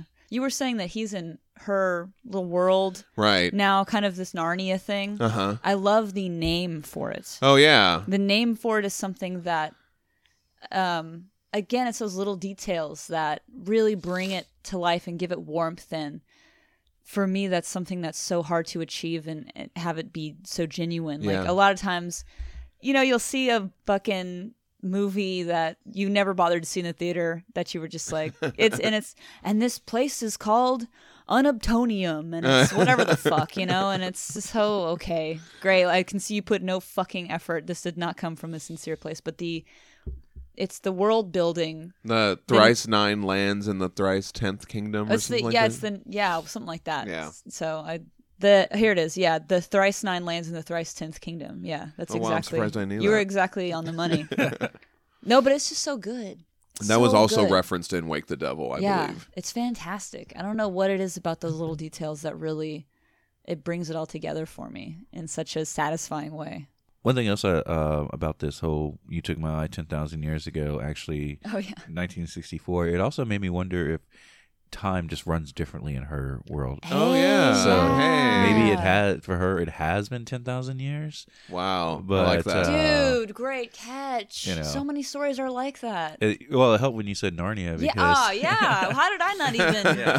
I didn't even catch my own reference. No, yeah, that's Yeah. a good point, man. Maybe in this place, time is just super different. Right. I love that too. Yeah. I love that shit. So it could either be times different or she's exaggerating. I like the idea that time works differently in different realms, that time isn't even a thing, because it's not. It's not a thing Right. Yeah, at I mean- all. It's just how we perceive it. So that's anyway. I Oh, won't go yeah. off, and I won't go into that. No, in no, my yeah. fucking Professor Professor O'Donnell. Professor O'Donnell. Well, and then time is also affected by gravity, so maybe her world is very heavy. Always fascinated. By Let's shit come like back to that yeah, point we won't, later. I won't. Yeah. Anyway. Hellboy looks out into the storm and he sees this army marching towards him. You guys looking for trouble? I guess that's okay by me, he says, and he's confronted by an army of the undead. Now I'll have your eye for payment, the Baba Yaga speaks through the undead soldier. And your life. Chapter 3. Hecate, god of all witches, is gone forever. And all the queens of old, Erichtho and Herodias, Circe and Medea, are all dust. So, of course, I had to look these up. Yay. In Roman literature, Erichtho is a legendary Thessalian witch who appears in several literary works. She is noted for her horrifying appearance and her impious ways. Herodias was the wife of Herod Antipas, ruler of Rome of Galilee, in northern Palestine from 4 BC to AD 39. She conspired to arrange the execution of John the Baptist, and was notorious for saying she wanted his head on a platter. Circe is a goddess of magic, or sometimes a nymph, witch, enchantress, or sorceress in Greek mythology. Wasn't that in the? Wasn't she in the Iliad? Am I wrong? I'm not sure. I'm I'm probably wrong. I was just thinking how like the name is used a lot in fiction. Yeah. Yeah. Well, yeah, Yeah. and like modern fiction, you mean like in Yeah. Well, DC Wonder and all Woman that? says it, yeah. And Medea, is that how you say it? Is it Medea or Okay. Medea? I don't know. And- And is it Erichtho? It probably is. I have no idea how to pronounce any of these words. I'm sorry. Medea is a witch in Greek mythology who figured prominently in the myth of Jason and the Argonauts, and several other stories from the period. She is one of the great sorceresses of the ancient world and is usually depicted as being a priestess and devotee of the witch goddess Hecate. Nice. So that makes sense there. And the witches try to figure out who else can lead them. You know, a voice says. You all know. And we reveal Garagash. We last saw this angry pig guy in the epilogue for The Island, where he vowed revenge on Hellboy. Yes, he is still mad at Hellboy for burning him with iron way back in the short story The Corpse. And he also blames Hellboy for him getting trapped in the pig body. I feel bad for this guy because I know something bad is coming for him and he can't see it and he won't calm down. Right. He needs a timeout. And Garagash says, the one they fear, though you poisoned her and cut her into pieces, she should be queen. Garagash says, even before I wore this pig body, I was shrunken, fading, as all the children of the earth are fading, as the witches are fading. Every year your power is less, and soon you will be nothing. But if she were queen, and they're like, you cannot mean, not her. Tell me where to find her, Garagash says, and I will bring her to you. Time to decide. Fade away or shake the trees again. Crack mountains. And make the daytime world weep for fear. This all sounds very awesome. Yeah. So I'm like with this guy. Does that, you know what I mean? I'm Right. like, yeah, I'm with you, man. Well, it's, and we talked about this in The Corpse a little bit, Yeah. that Donashi tells Hellboy by taking the baby, now we're going to fade into darkness, our race is going to be lost forever, and Hellboy's just like, great, now she doesn't have to live under a log with you guys. But Yeah. they're just like, no, you know what I mean? This Yeah. is important to us. And I just like I feel this what this guy is laying down, Yeah. man. I really, I don't know. There's something about this character that's very poignant. Back with Hellboy beyond the thrice 9 lands and the thrice 10th kingdom, the Baba Yaga commands an eye for an eye, and we get an amazing fight Yeah, sequence it's from Fregredo. incredible. I love how Hellboy just leaps into these soldiers. He it's just so good. jumps into this crowd, and just like all the design. And so in the sketchbook it shows Mignola designed the look of the soldiers, and he just drew all these different helmets, and he told Fregredo, mix and match boots and shields Sure, and helmets, yeah. and he was like, some of them shouldn't have helmets at all. They should be dented, they should look worn. So This is another one of those things where I wonder how much fun are you having with this, and how much are you just like, oh, I have to draw this whole fucking right, yeah, thing with a million guys. It's so much detail. I just wonder Is this the kind of artist who revels in this kind of scene, or is this Right. the kind of artist who, like me, would probably be like, fuck no, I'm not drawing all this. Oh my God. You know? And there's so much little detail, like Yeah, and a lot of Hellboy this can kicks get off. lost. He's kicking off one of the heads of one of them. I Oh, like here's how the you see his spats, feet. Aubrey. Yeah, you see his feet again. Oh, His little cloven hoof feet. Bet this was a big ass mistake, he says as he fights them. I think a lot of this could easily get lost Yeah. with if it was another artist. Not to badmouth any artists in the world, because every artist is different and good and special in their own way. But I just mean, like, sometimes I can kind of I glaze over sometimes with action sequences. I just sort of skip those Yeah. pages, but not with this. Like, it's actually telling a story, and it's Yeah, I'm glad that we're getting to, that you brought that up. So one thing that I meant to mention a couple minutes ago was, I don't know if you know this, Aubrey. So you know Lee Bermejo? He did that the Joker graphic novel. He's a really famous artist. Yeah, okay. he's Yeah. His So, stuff is good. His art stuff is good. amazing, and I love his art.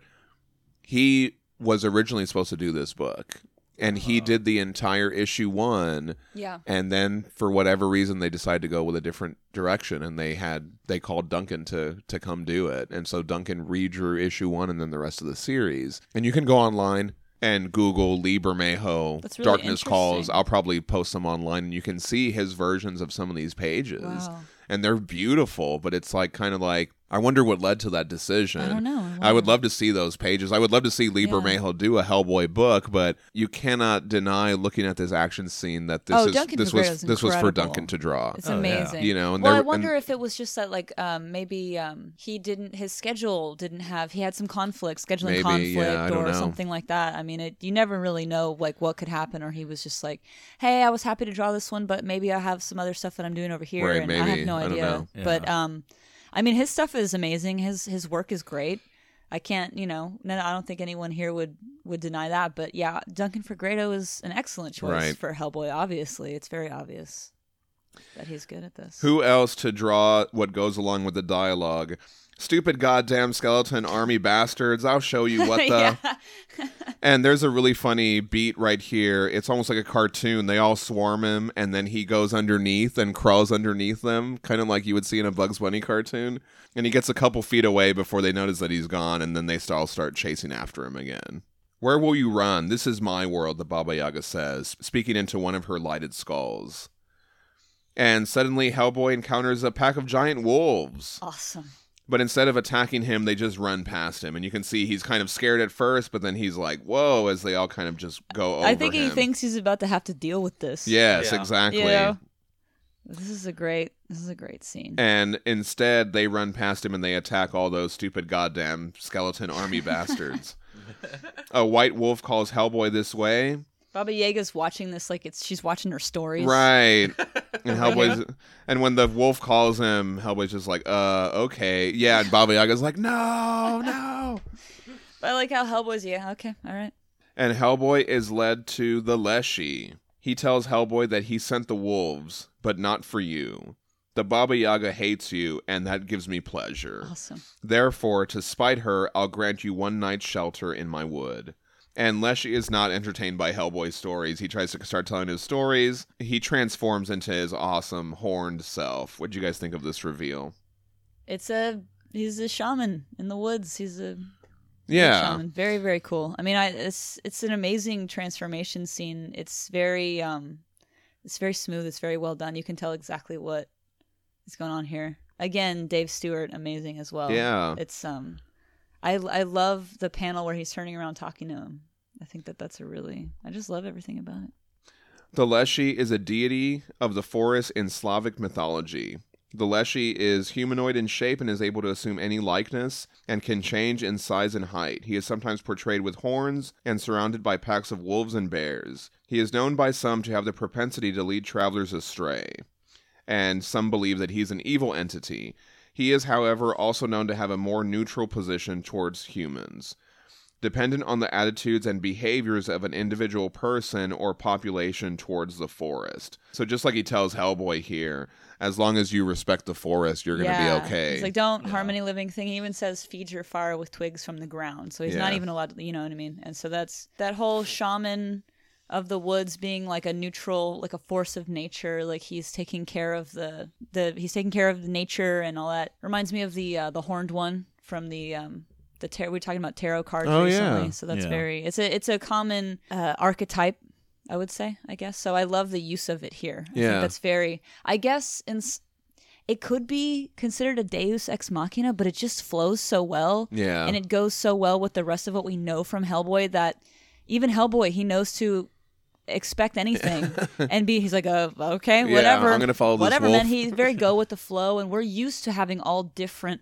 parts of the world, all these different mythologies and different stories from different cultures. And so to me, it doesn't seem out of place, and it just seems like another normal day in the life of Hellboy. And Right. Yeah. it's beautifully done. It's very well done. It's a lovely little scene. It's like Right. it's like candy. Yeah. It's really good. I also like how he's not doing it to help Hellboy. He's like, I don't care about you. I just like pissing her off. Right. Exactly. Well, no, that's a great point, because we see that they have their own things with each Yeah, other they have their own outside of politics. Yeah. It reminds me of when the Bog Rouge was like, didn't she say shit about Baba Yaga Yeah, and man. Hecate and stuff like that? They yeah. all have relationships with each other that are could be contentious, or they're rivals, or maybe they're connected somehow. They're on this this side or this side, and it's very interesting to see that Yeah, I just love seeing the connections that they have. Yeah. and it's like John was saying, like the politics or whatever of their world, like they have their own shit going on that we don't even know about,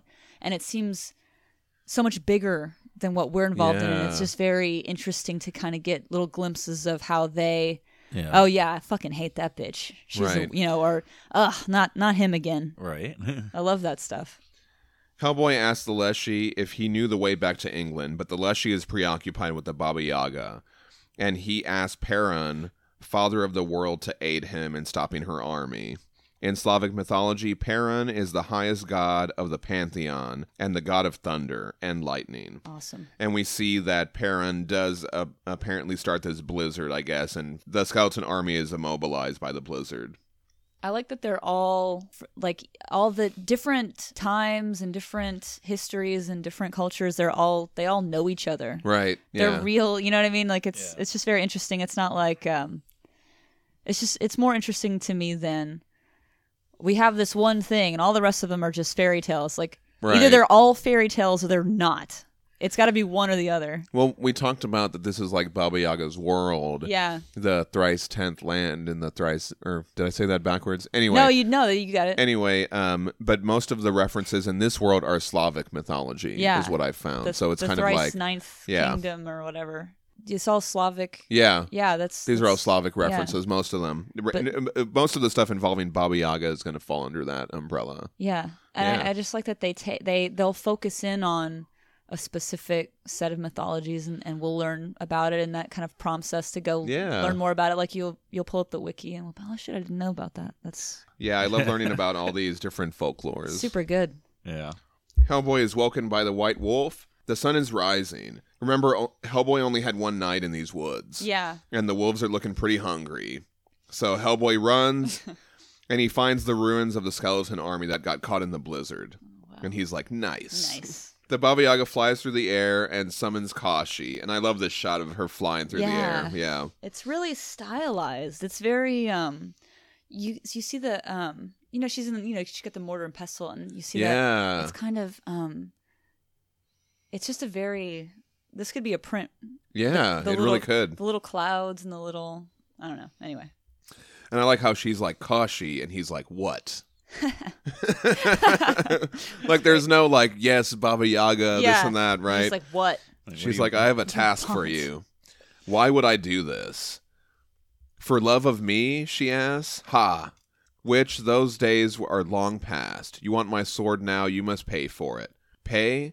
I see heaps of treasure. Poor and feeble thing that I am, what can I give the great Kashi? And he's like, do not mock me, hag, you know. And you can see that he's been sitting there for a long time. He's all covered in cobwebs and I everything. like this dude right off the bat. Yeah, he's great. I like how the cobwebs on his face and all that just kind of indicate that he is just so over even just fucking moving. Yeah. Yeah, he's so over it. That's great. He's all like, fuck this. Yes, dude. And he's like, you know. And she's like, I do. I know it well. Death. Kashi, fetch me Hellboy's head. Do that, and I'll set you free. And we see Hellboy in the blizzard. He's making his way over to the house. The again, we've got his grasp of perspective is what I'm really marvel at. And I think that I hate to keep comparing Duncan Fegredo to Mike Mignola because I'm not saying, oh, he's just you know, doing his style. Obviously, they're both separate and great artists in their own right, but in the past, Mignola has used very sparse and simple line work to indicate movement or rain or wind. And and I think that Duncan Fegredo is also good at that, is what I'm trying to say. I think he's also good at that. It's very simple.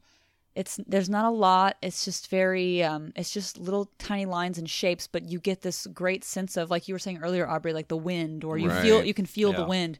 You can really feel this perspective makes you feel like you're caught in a blizzard or whatever, and it's just very interesting. And then another thing I wanted to say about Kashi, I really dig it. He's kind of like, I get this real Lobo vibe from him. Yeah. But he's very chill. It's like he's very chill. It's him sitting in this throne over here. You kind of, I've said this before about a different character, about Jurescu, but he reminds me of Lemmy a little bit. Oh, yeah. He does have a Lemmy look He about has a very him. Lemmy vibe. And especially later when he's kicking in a door, you see this boot. Oh, yeah. yeah. Like, Lemmy's coming for you. And but it's a great character design. It's a great dialogue for this character. I immediately fucking love this guy. And I finally get why... Okay, so let me back up. There's a guy... Please remind me of his name. I'm so bad with names. There's an awesome dude... He does these little comics, this Kashi comics. Oh, Kashi the Deathless. Okay, yeah. No, God, I don't know what his name is. They're really cute and funny, and they're really original and just so sweet. And it's like fan art, but it's like he actually is. I look forward to more of them. Whenever he does them, I think they're great. But I'm talking about, of course, the Mike Mignola's art Facebook page. It's a little community of awesome people. We talk about them a lot. Wakla So Kurzweil? that's the artist. That's the guy that you're talking about that does those little comics on the Mike Mignola's Art Facebook We know page. that we can't pronounce your name, and we're sorry. Let us know how to pronounce your name correctly, because we think you're awesome, and I look forward to more of those Kashi the Deathless little strips. I'm excited to finally come across this character because I had been reading those little comics. I'm like, oh, this is cute, and now in context, I think they're fantastic. Yeah. So, anyway. Awesome.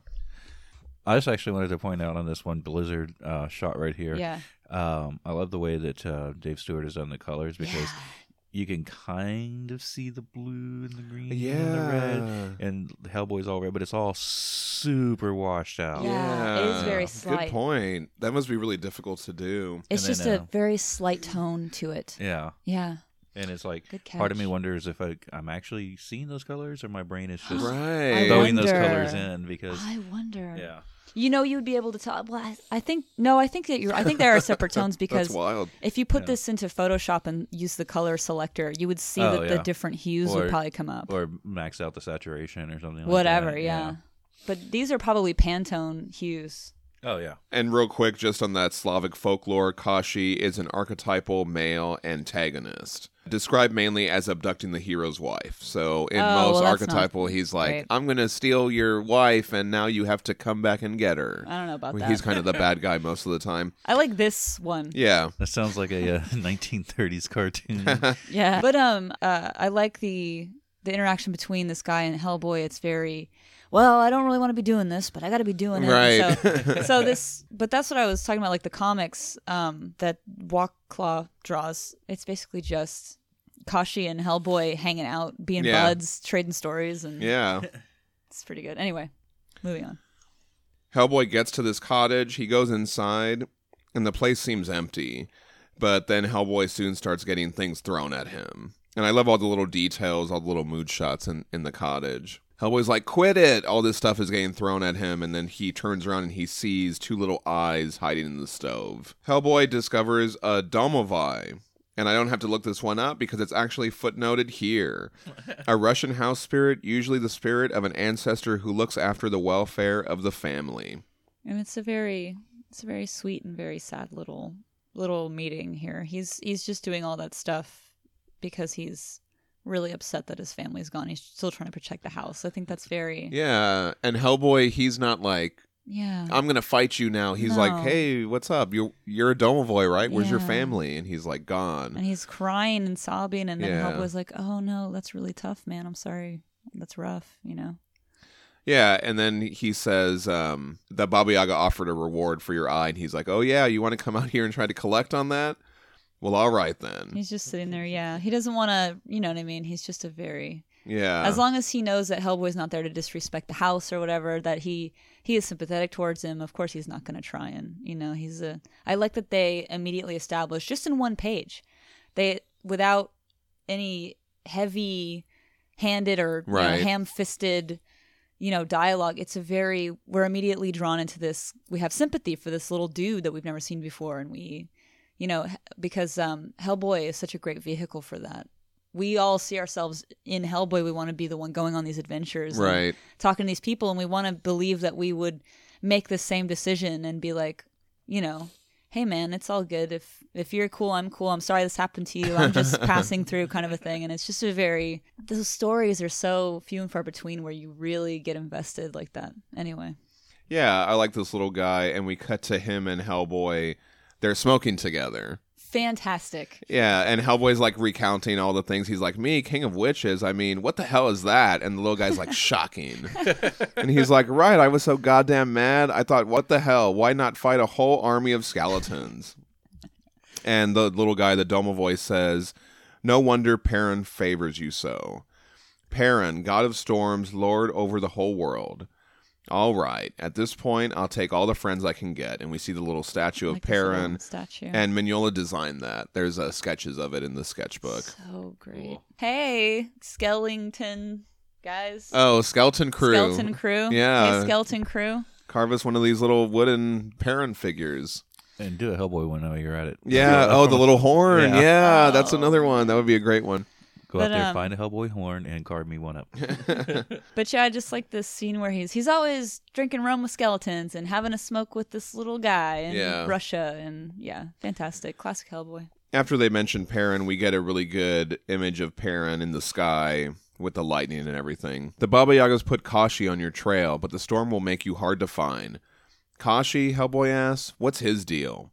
Kashi the Deathless, the Domovoy says. His soul is inside an egg, inside a duck, inside a rabbit, inside a goat. And the Baba Yaga's hidden the goat, so he cannot be killed. We'll see, Hellboy says. And so this is also from the Slavic folklore. Kashi cannot be killed by conventional means targeting his body. His soul or death is hidden separate from his body inside a needle, which is in an egg, which is in a duck, which is in a hare, which is in an iron chest. Sometimes the chest is crystal or gold, depending on the folklore. And that's buried under a green oak tree, which is on the island of Buyan in the ocean. As long as his soul is safe, he cannot die. If the chest is dug up and open, the hare will bolt away. If the hare is killed, the duck will emerge and try and fly off. Anyone possessing the egg has Kashi in their power. He begins to weaken, becomes sick, and immediately loses the use of his magic. If the egg is tossed about, he likewise is flung around against his will, and if the needle is broken, Kashi will die. So that's in the original folklore. Anyway, the Baba Yaga approaches Perrin, and I love this comparison. We kind of see the lightning, and then we see Perrin's just drawing those lines in the sand, right? Oh, yeah, I was going to point that out, too. Yeah, I really like that parallel. And the Baba Yaga says, I warned you, old man. I will tolerate no gods in my Russia other than me. And her army shoots Perrin down. I like how, if you look at it, like, how he's drawing the lines in the sand with a stick and all that, and if you look at the picture where he's like the lightning's coming out of his spear, it's like it's coming out of the tip itself. Oh, yeah. That's kind of like the same thing. I love that. It's really interesting. I like these little details. It's beautiful. Yeah, absolutely. They put so much thought into all those Yeah. little things, yeah. Chapter 4, in the thrice 9 lands in the thrice 10th kingdom, a bird discovers that Perrin, king of the world, is dead. Somewhere in England, we cut to this church. Someone has stabbed priests and dug under the altar. And that kind of reminds me of Another Day on the Job, that short BPRD story where a guy dug under an altar and found these bones, and then he put them around his neck. And he called up all these zombies. Remember that one? And so they show this, they zoom in on the altar, and this relief on the altar was really familiar to me. I used to have like a really good working knowledge of art history, and a lot of that is faded, but I think I've seen this exact relief before, but I couldn't find it. Is that one of the stations of the cross or whatever? I don't know. I found some similar images in the Lamentation of Christ by Giotto di Bondone, and I also found a mosaic from the Church of the Holy Sepulchre in Jerusalem called Christ After Death that were pretty similar. But I swear that there's one that looks exactly like this. Right, where they're taking him down off the thing. With Yeah. the halos and everything. Yeah. It seems very familiar to me, but I couldn't find it. Anyway, I don't know. Grogosh is there, and he leads these two goblins down these stairs, and Grogosh has this sledgehammer. A few drops spilled, he says. After all this time shut away down here, she'll be wanting rivers of it. And they approach a giant sealed hole in the earth. It has like this kind of giant manhole cover on So it. fucking crazy looking. Yeah. But how to manage that thing here, one of the goblins says, with these arms and that sad hammer. Sad, Grogosh says. Thor's is no greater, I swear. And he Interesting. bashes it on the cover. I really like that line. Yeah, it's great. It's another guy that they all know each other. Like, Right. You think, hey, Thor's probably a real dude Oh, yeah. in this. A giant emerges from within, with long hair and blue eyes, and he tells them to take their mischief elsewhere. Grogosh introduces himself. I am Grogosh of Lone Lean, and we're here on serious business. I have a letter here from the witches of Britain. And the giant, I like how he puts on his little glasses. Yeah. Oh, those glasses are so cute. Those little spectacles. And he reads the letter and he weeps. I never thought the day would come, he says. The old women have come to their senses. Release your prisoner, and then you are free. Then it will be great days for all of us, Grogosh says. Dark days, I think, the giant says. Not so dark as this cave, brother. Not so dark as a grave. Not so dark as that. And they open up the hole and they look inside. Is it bottomless, Grogosh asks. No, but it's deep, the giant says. You want me to go down there and get her? You read the letter, Grogosh says. She is what we need now. And it kind of focuses in on this blackness of this hole. Back with Hellboy and the Domovoy, the storm passes. This is going to be bad for you, the Domovoy tells Hellboy. And then just then, Kashi comes and kicks in the door. And what did you say? Oh, it just... You said, here comes Lemmy. Here comes Lemmy. Yeah. He's but it's kind of like Lobo meets Lemmy. I don't know. Right. And he goes right for Hellboy with the axe. And the action is just really great. I love the movement and the pacing of it. It's just really well done. Him swinging the axe and Hellboy ducking. It's just like... And there's some comedic moments. The Domovoy's all upset that his furniture's getting smashed. He's like, my table, my chair. Yeah, I usually would kind of skip over whatever quote-unquote action scenes Right. or fight scenes because... And I'm not trying to diss any specific artist. Sometimes, though, I'll be reading a book and it just looks like people are posing. Yeah. And it kind of takes me right out of the story. And I'm just like, this isn't even part of the story for me. Like, I'm just going to skip. Like, okay, they had a fight, blah, blah, blah. And it's boring, like, even in some movies. So this isn't just like an artist-specific thing. Even in some movies, like, whatever, it's a fight scene, I sort of zone out or whatever. But this, it looks like bodies moving. Right. Bodies in motion. He has such a grasp on the way people move, and it's very dynamic, and it had my attention the whole way through, which is it's rare for me. You can almost hear like the musical score rising up to this action beat. One of these days I'll settle up with your boss, Hellboy says, but for now, and we get Right Hand of Doom, boom, number 20. All right. Awesome. But Kashi is determined. He tells Hellboy that he will win back his soul. And I love this action beat as Kashi slashes at Hellboy, and Hellboy blocks it with the Right Hand of Doom, and he pulls the sword away. He's like, give me that. I love that part. My turn, dumbass, and he stabs Kashi through. And it says punch as he stabs him through. And this was the same sound effect when Hellboy stabbed Grenier, the werewolf, in Wolves of St. August. And he stabbed him the exact same way, too. It's almost the exact same shot. Well, I like how after he grabs the sword and he's like, give me that. And then it shows him with his left hand like he's drawing the sword out of his right hand. Oh, yeah. That's awesome. Like they're not just posing. This is telling a story. It's still storytelling. Like sometimes you'll see people take a break from storytelling to have a fight scene. This is still storytelling, and it's just so exciting to see. It still tells a story about the relationship between these two people. Yeah. The way that they both fight is something that really reminds me of like Zatoichi, where like every scene had a purpose, even the action-y or fight scenes, quote unquote. Like everything it was still storytelling. So this is very, anyway. I told you he can't die, the Domovoy says. And Hellboy pulls the sword out of Kashi, and then he decapitates him. And we get one of the coolest moments in the series. I just love this. Kashi catches his head. Before it even hits the ground, he puts it back on, and he just turns around and looks at Hellboy. Damn, Kashi the Deathless, Hellboy says. So well done. This page is so good. It's one of my favorite beats in the whole comic, and it's just so badass. It's so well done, and I still love both of the characters. Like, I'm just, yes, Yeah. you're cheering for both of them at this point. It's so good. But suddenly, a white light engulfs all. A little girl stands in the doorway, and she holds up a lighted skull on a staff. And she calls to Hellboy. Girl, Kashi says, you know who I serve, and she'll have your guts for... Shut up, Hellboy says, and he stabs Kashi through again. Thank you, the little girl says. We had better go now. Better hurry.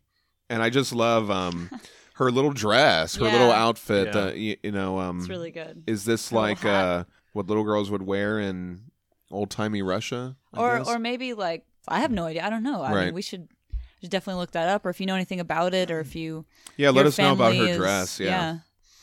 And the Domovoy laughs at Kashi.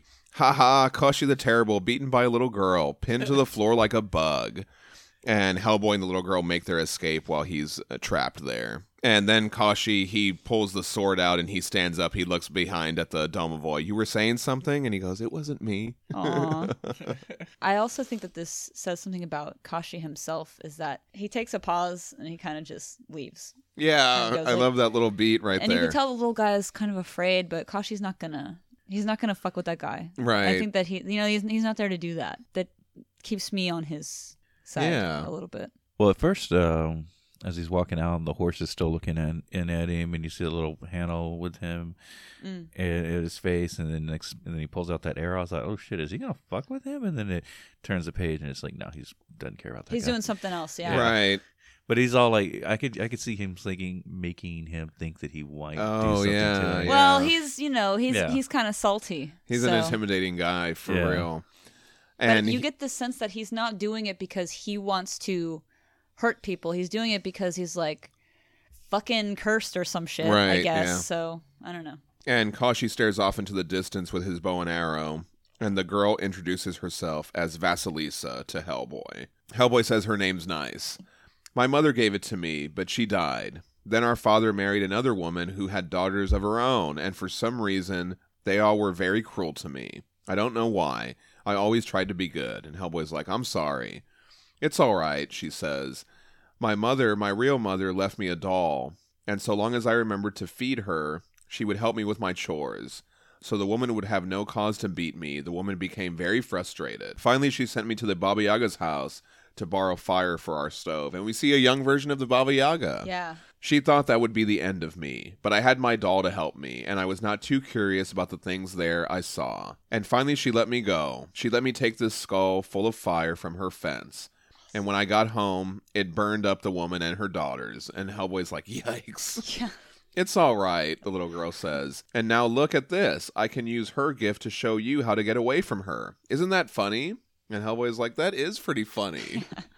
This is a cute little panel. And she shines a light on this shaft. So there's a shaft in the thrice 9 lands in the thrice 10th kingdom that will Yeah. lead Hellboy back to where he was in England. It's again, it's a very I love Duncan Fegredo's work, and he's a Yeah. master in his own right. But this is a little bit Mignola-esque, just insofar as we've seen both artists use similar methods to reach the same. It's simple, but it's Yeah, not. I You love can- that. Yeah, you Yeah. can tell that it takes a masterful hand to create a panel like this, but it seems simple in its simplicity as its beauty. Like you get the and of course Dave Stewart coming in here in this panel with where you see the little passageway. Yeah. It's just very I love the little shape that the light makes on Yeah. this panel before. It's very Mignola-esque, I guess, as she's holding up that skull. yeah.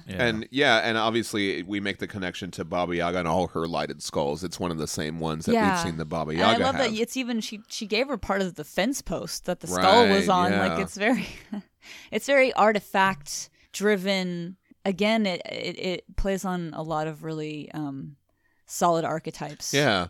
Well, Vasilisa the Beautiful is from Slavic folklore. Yeah. In the original folklore, Upon her return, Vasilisa found out that since sending her out on the task, the stepfamily had been unable to light any candles or fire in their home. Even lamps and candles that might have brought in from outside were useless for this purpose, as they were all snuffed out the second they were carried over the threshold. The coals brought in from the skull lantern burned Vasilisa's stepmother and stepsisters to ashes, and Vasilisa buried the skull according to its instructions so no person would ever be harmed by it. And later, Vasilisa became an assistant to a maker of cloth in Russia's capital city, and she became so skilled at her work that the Tsar noticed her and married her. So that's how the original folklore ends. So when I first started reading this and like I was reading her story, the first thing it made me think of was like Cinderella a little bit. Oh, with the whole, like, interesting. where the Right. mom, the mom dies and he remarries and has the evil stepsister. But then, plot twist, instead of a fairy godmother, we get a Baba Yaga. Yeah. Yeah. And a much more satisfying ending. Yeah. That is good. I like that. But then it also made me wonder, it was just like, because you just said it was from a folk tale, are there any connections between the stories? Did one morph into the other one? I don't I'm know. wondering. I wonder. Yeah. It's interesting. That's a good point. I wonder if one took influence from the other, Yeah. or we're seeing the American version of that in Cinderella, that the Slavic and version I is even wonder if Vasilisa. like the Cinderella part, like the cinder part, was initially referred to. They all got burned to cinders. Yeah, or, well, I don't know. that would be great. They should do a Disney version of that. I want to see a live action Disney Oh version no, of that. I'm so done with Disney taking all this folklore and then like copywriting it and making some bullshit story out of it. I'm so Well, done with it. So Vasilisa, she shows Hellboy the shaft, and just as this is happening, Kashi is pulling his bow. And as she points to the door that will lead Hellboy home, she gets stabbed by an arrow. And Hellboy catches her, and he's like, "Oh, crap. Oh, kid, no, come on." And she's like, "It's all right." It doesn't. And then Baba Yaga, she's all speaking. All this is happening at the same time. She's watching her stories over here. Yeah, and Baba Yaga's like, "Hurt? But it does hurt you, Hellboy. Oh, tell me it does." And Hellboy also gets stabbed by a bunch of arrows as Kashi rides up on his horse. "I want it to hurt," the Baba Yaga says. "I want you to suffer. You this owe is- me that." This is the kind of narrative voice that I can really get into because this action is so well done. It's the pacing. When I was reading this, I could not turn the pages Yeah. fast enough. I could not, you know what I mean? I And just it- wanted to absorb all of it. And it's like you've got Kashi, you've got Hellboy and the Girl, and you've got the Baba Yaga. It's all happening at the same time, and it just Yeah. works so well. Yeah. It's just the pacing and the art direction are really well done. I couldn't put it down. And Hellboy, he cradles Vasilisa as she bleeds out. He tells her to hang on. And she says again, "It's all right. Now you know the way. Hellboy, you can go home. I had my doll with me all the days of my life. And when I was old and gray and dying in my bed, she came to me. She gave me these two presents, and now I give them to you." And she puts some items in Hellboy's right hand of doom. And I just love that shot of the little hand Yeah. in this giant stone monster hand. Yeah. And then she falls back dead. And we see the items she gave Hellboy are a little comb and a handkerchief. Really, really well done panel. Really And as good. Hellboy looks at her dead body, she's the doll.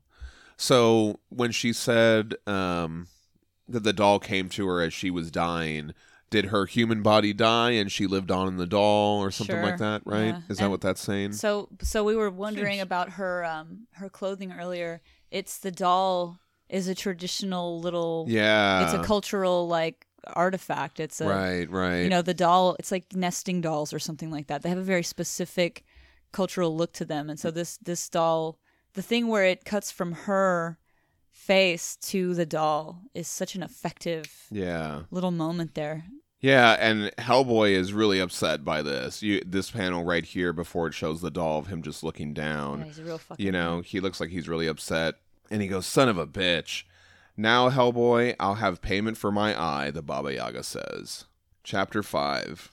At the World Tree Yggdrasil, a squirrel says, "I smell smoke, and I see red fire. It must be Ragnarok, for Vassila the Beautiful is..." And before it can say dead, an arrow gets the squirrel too. And we see this black figure in the back that says dead. So, I'll go ahead and say this now. I was trying to figure out who this black figure was, because I know who everybody else is. And I was like, who is that? And I couldn't find any reference. And so I said, I know, I'll ask Jerry Turnbull, because Jerry knows everything. And if there's anyone who knows, it'll be him. So I asked him, and he's like, oh, I'm not really sure. That character's never named. But there's in the back of the sketchbook, it says Dead Russian Nobles, and it has a sketch that kind of looks like this. Interesting.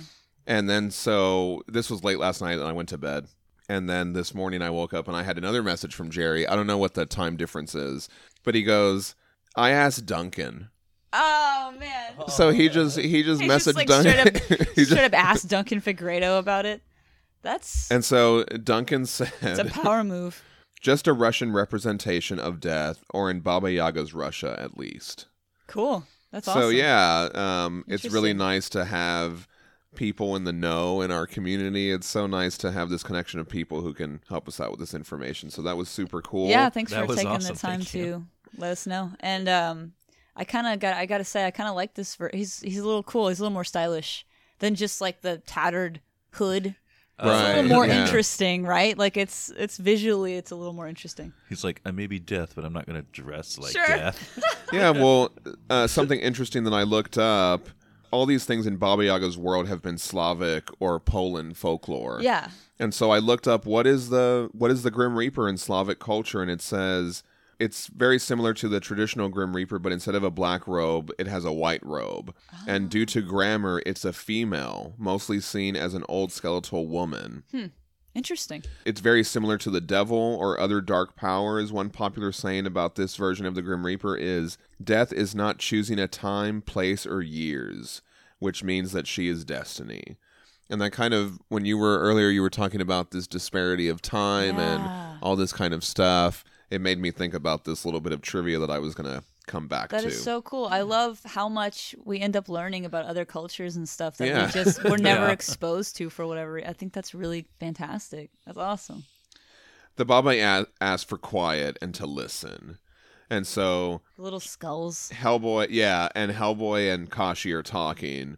Hellboy, Kashi says, I was wrong to call you devil. You're as good a man as I was in my day, but you cannot win this. You know I can't die. Stretch out your neck and we'll make quick work of it. Rob the Baba Yaga of her sport. Well, speak. Hellboy just doesn't say anything. He's like, stretch out your neck. We'll just go ahead and chop it off. We'll Right. It'll be quick, over quick. Yeah, we'll just get this over with. But I like that he's evaluating Hellboy's behavior and he's saying, okay, well, you seem like you actually care about people. And Right, you're not a yeah. dick. Yeah. And so, like, Kashi just wants to die. And he'll do anything to do it. Like, he's in a lot of Right. pain and whatever. And so I think it's just a very interesting dynamic here. And Hellboy goes, I've got something for you. Special delivery from the kid. And he dramatically throws the comb over and it just bounces off Kashi's head. I just love that little beat right there. It's like, Yeah. it's very humorous. And Kashi thinks that means that they're going to fight. He's like, ha, good. Like warriors then. And Perrin favor and as the Yeah. comb falls to the ground, it kind of springs up all these trees. And again, to get this kind of, Yeah. I don't know, almost animation to convey this movement. Duncan does a really good job. Absolutely. It's incredible. Didn't see that coming, Hellboy says, and I think none of us saw this coming Yeah. either. We see Kashi just impaled on all these trees, and I mean, how would you describe this? Like the trees sprung out of the ground so fast that they just stabbed him, Yeah. right? I think that's the best way to describe it. He's Yeah. impaled on a bunch of trees. Well, they're growing, and they grow through him so Yeah. fast that stabs him. And then I'm so interested in the magic of this place. Right, I'm so yeah. interested in like everything here is an art as a magical artifact, and it has so much power. And this, the scene where the trees stretch up into the night sky with all the movement of the vapor or the smoke or whatever Right, it is. of Like it's all the dirt, I guess, being Yeah. as all those trees sprang up. it's yeah, just an incredible shot. Yeah. It's really and Koku's like, ooh. And Hellboy's like, holy crap. And the death figure admonishes Baba Yaga. I told you. You should have given that girl to me all those years ago. But no, you rewarded her. You let her go. See now how it costs you. Well, knowing that it's a death figure makes that scene make a lot more sense. Yeah, it really does. And Baba Yaga says that Hellboy would not escape. The witches of the earth have given him to me, and even with one eye I can see what he cannot. The world of men is finished with him. There is no place for him to go. He's mine. In England with Grogosh, the giant brings up a sealed box. I would have left her down there forever, but I am bound to serve the witches, he says. They thought she would be bigger. Grogosh says she was.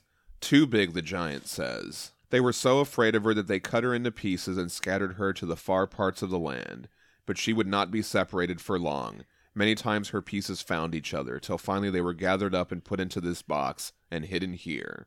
Now she's yours, and I'm done with it. Done, Grogosh says. Now, brother, you're free. Free to climb down into this hole, and none to say otherwise. Goodbye, the giant says. No, come with us. I think not, the giant says. I am old Grogosh of Lone Lean. Maybe you've forgotten, but I remember. And I've no desire to see those times come again. And we get this awesome shot of just like, it's just red. Yeah. It's just red and it's just violence. And you just, yeah. you know something bad is coming. Just all this like war. And again, on the next page, we have another panel of just a red, blood-soaked battlefield. The giant says, I'll have none of it. You're a stupid old beast, Grogosh says. And you're weak, but others will come when she calls. They'll come. And the giant says, more's the pity. And he just closes himself up into that hole. Wow. And the finality of this last scene, that he's just going to be down there forever, closed off to the world. He would prefer that rather than to see what we're going to see. Yeah. You know what I mean? That's what I like so much about the storytelling in this series, is that nothing happens without a reason. Everything drives the story. Absolutely everything drives the story. And the interaction between these characters is important. All of it is. And so what's important about this to me is that the fact that he would rather close himself up in there than face whatever's coming it's intense. It's intense. Yeah. I also like how it says, like, you know, he's been down there for, we can say centuries, I would assume. Yeah, sure. Just making sure the remains don't get found, but he's come to enjoy that peace and solitude, and doesn't want any more of that death and destruction and the blood. Yeah, I don't blame him. Oh shit, I'm gonna go sit in my hole. I want a hole. Wait. Down in a hole? Yeah. As Grogosh and his two little friends, they take the box out. They talk about how they're going to be rewarded. They're going to be rewarded by becoming princes and having swords and armies. And they see this little bird, and this bird chirps at them. And you, Grogosh says to the bird, best tell your mistress to choose which side she's on, for our new queen is here. And so, at the end of the island, we saw a scene with Grogosh talking to this old woman. And the little bird was there, and it told them Hellboy was coming home. So Grogosh the bird's mistress, I'm assuming, is this old woman that was talking to Grogosh at the end of the island. All this foreshadowing is so fucking. And then we cut to the elsewhere, and we saw these figures back in Wake the Devil with Baba Yaga watching Hellboy break his horns. And it's King Dagda and one of the Doinashi, and they're surrounded by all the fairies. And the Doinashi asks Dagda, how bad is it going to be? And Dagda says, we will not survive it. And we have all these other mood shots. I love how everybody's watching. Like, everybody's focused on this. It just really sets it up really well. And I didn't talk about this when we learned that his name was Dagda, but the Dagda is an important god in Irish mythology. One of the Tuatha De Danann. The Dagda is portrayed as a father figure, chieftain, and druid. He is associated with fertility, agriculture, manliness, and strength, as well as magic, druidity, and wisdom. He is said to have control over life and death, the weather, and crops, as well as time and the seasons. Hellboy looks back at Kashi, tangled up in all the trees. Poor bastard, you had it coming for what you did to that kid, but geez. And Baba Yaga, wherever the hell you are, you want me, you better come and get me yourself, but you better hurry. And at the World Tree, Baba Yaga asks for Kashi's soul. And we see all the dead Russian nobles watching along. And they remind us of everything that we learned in Chapter 3, but I like we get a little picture of the duck and the rabbit and the egg and all that. He suffers, but he cannot die. And all of it's in the goat. We see one of these dead skeleton guys bringing the goat. I would love to see some nesting dolls where the inside one is a little egg and then it's a duck, and then yeah. it's a rabbit, and then it's a goat. That would be That great. would be super Someone needs cool. to. I wonder if And then the anything like that- outside could be a kashi. The the outermost doll could just be a big kashi doll. Let's get a skeleton crew on that. Sure. And for no reason, just make it because we want it. But this scene is like very ceremonial. The way that it's Yeah, set up yeah, as they're yeah, bringing yeah. this goat, you can almost feel the quiet, and it's just very kind of grand as they're all watching as the Baba Yaga, she breathes this life into the goat, right? Yes. Well, like you were saying earlier, you can hear the score. Like as soon as she says, "Bring me Kashi's soul," Yeah. I couldn't imagine this very dramatic score happening for sure. And when she breathes into the goat, back with Hellboy, Kashi glows and burns through the trees, and he screams out in agony. Like the little drool coming from her mouth as she has Yeah. her mouth on the goat and all that. Just all these little details is just very, it's very cinematic. The Baba Yaga hushes Kashi. Well, and the goat looks like one of those skulls, all the light. Yeah, all the lights are coming out of its eyes and its mouth. Kashi, you have never failed me, never. You were great.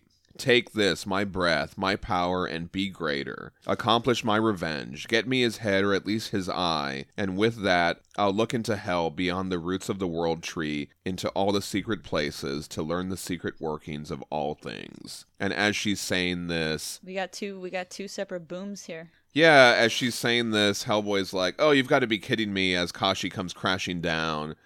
And Kashi gets a boom on Hellboy. Yeah. He gets a boom on Hellboy. That's the last one you get, pal, Hellboy says. And he booms right back, and we get Right Hand of Doom boom 21 on episode There was 21. another one. Wait.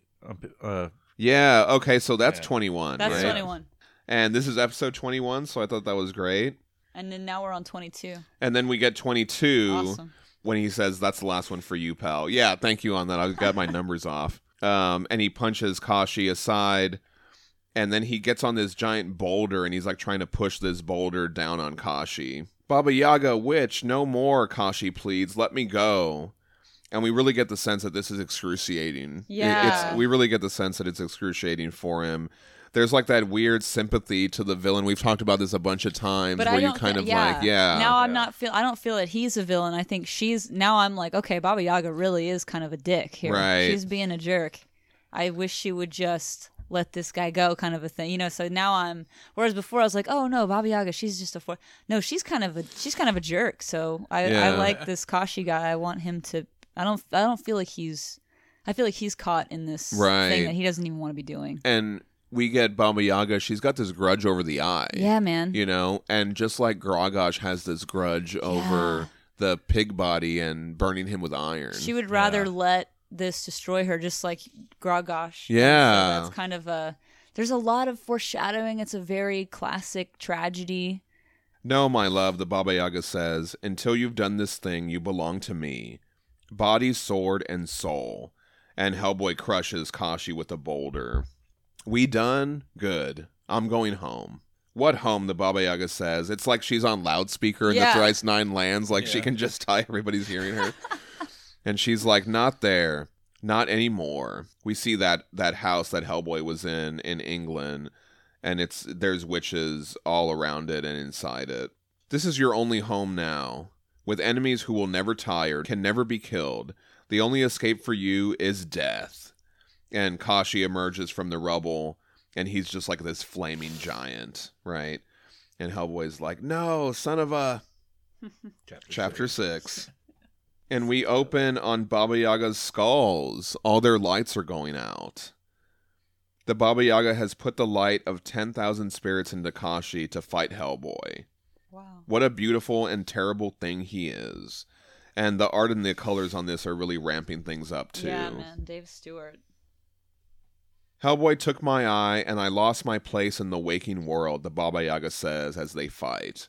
I live now in a dream. My dream of Russia long forgotten. Make my dream his nightmare till he pays what he owes. Then maybe we will both be free. So that's why she has this grudge, right? Because she's trapped from the waking world because of what Hellboy did. Well, and she thinks that this is, maybe she'll be free from her rage too. She thinks that this is gonna fix Right. everything all at once, and I think that that's something that a lot of really good villains feel, is that they feel like, well, when I can set this right, then everything will be good again. But I think that, obviously she's, as we can all see, she's just digging herself a deeper fucking hole. Yeah. Yeah. Two of the stupid goddamn skeleton army bastards watch the fight, and one of them calls Kashi a good captain. I was with him at the Battle of Chernigov, and this is a historic city in the Ukraine, and on the road to Kiev where he shot the Nightingale. Maybe we'll see that story someday. Hey. The other also fought with Kashi when he went into the Sorochinsk mountains to kill dragons. It's sad to see him now, hollow puppet for a witch. And Sorochinsk is a town in Russia. Cool. Kashi tells Hellboy that death is a gift. He prays to see it. Take it. And Hellboy gives another right hand of doom. Boom. Now we're at 23. Oh, wow. Is that right? 22 Yeah. or 23? That's 23. You killed that kid. God damn it, Hellboy says. I did, Kashi says, 1,000 years ago, and have been made to do it a dozen times since. That's my curse. Oh, wow. And then we get right hand of doom boom 24. Kashi says that the Baba Yaga's power is failing. Now is the time for Hellboy to escape. Shut up, Hellboy says, and we get right hand of doom boom 25. Okay. Anyway, suffice to say, Kashi's really getting his ass beat at this point, right? But he's telling him, he's like, you can escape, you should do it now. And he's, Yeah, and Hellboy just keeps punching him. Hellboy here is so upset about the little girl getting killed. Yeah. He can't stop. With the Baba Yaga, Koku says that's the end of it. No, the Baba Yaga says, a spark remains from the heart of me. And Kashi rises up here really huge. I love this also. He's like Hellboy. He's got horns and he's even bigger. Now you're just being stupid. Lady, leave the poor bastard alone, Hellboy says. You want me? Get off your lazy wooden ass and come here. I'll poke your other eye out and beat you to death with a rock. How'd you like that, huh? Jeez. Come on. What are you waiting for? And She's out of lights. Or yeah, whatever. with Baba Yaga, everything's in darkness, right? All of her chicken leg house is out of lights. Her tree is out of lights. There is nothing left, the death figure says. Baba Yaga, even the lights in your house have gone out, and you have nothing to relight them. And Baba Yaga starts to take the acorn from around her neck. There is something, not quite a spark, a crumb, a scrap. And so what's in that acorn? Do you remember? Rasputin. It's the last little shred of Rasputin. And Kalku just he snatches it out of her hand. No, not that. Not him. And Kalku drops it into fire. Yeah, man, he throws it. Yeah, that's a very cool little moment. Kashi, he's kind of speaking through Baba Yaga, or Baba Yaga speaking through him.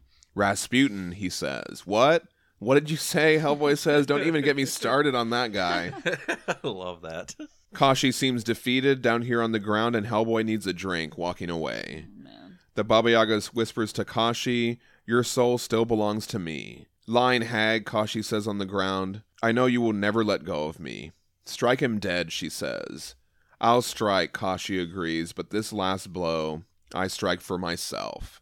He unsheathes his knife and throws it at Hellboy, stabbing him in the back. Kashi the Deathless, he says. And Hellboy drops the handkerchief that Vasilisa gave him. And as it drops, it turns into a river of water. The page where it transforms there is just so... Yeah, I really love that. I love that transition. And so the comb was trees and the handkerchief was water. I like how they're, organic things or... It's amazing. No, it's shades of, stories that people would tell. Right, that you hear, yeah. like, this is how thunder happens and this is why volcanoes happen, and it's different cultures have their different stories about that, and so that's different versions of it. Yeah, that's so and this so holds version. up the sky, and that's how night and day happen, and so it's just very beautiful the way that the very tip of the flowing handkerchief touches and then it's just this very powerful raging. Suddenly, it's a river. Anyway, and I love this shot where it's super pulled back, and you can see that river coming down the mountain. And Kashi is set adrift by all the water, and you see it taking out all the flames, too, from where Kashi burned all those trees that had sprung up. Yeah. Well, it looks like an ocean at this point. Yeah. Yeah, I was going to say the same. With the Baba Yaga, now finally you understand, the death figure says to her. Hellboy is as deathless as Kashi. The eye you want cannot be taken. It must be given. And the goat runs off. That's a very important little tidbit there that we're given. What's that? That kind of ramps this whole thing up a little bit. And to go even further, and as far as he's come, and as much as he's suffered, he's not ready. Not yet.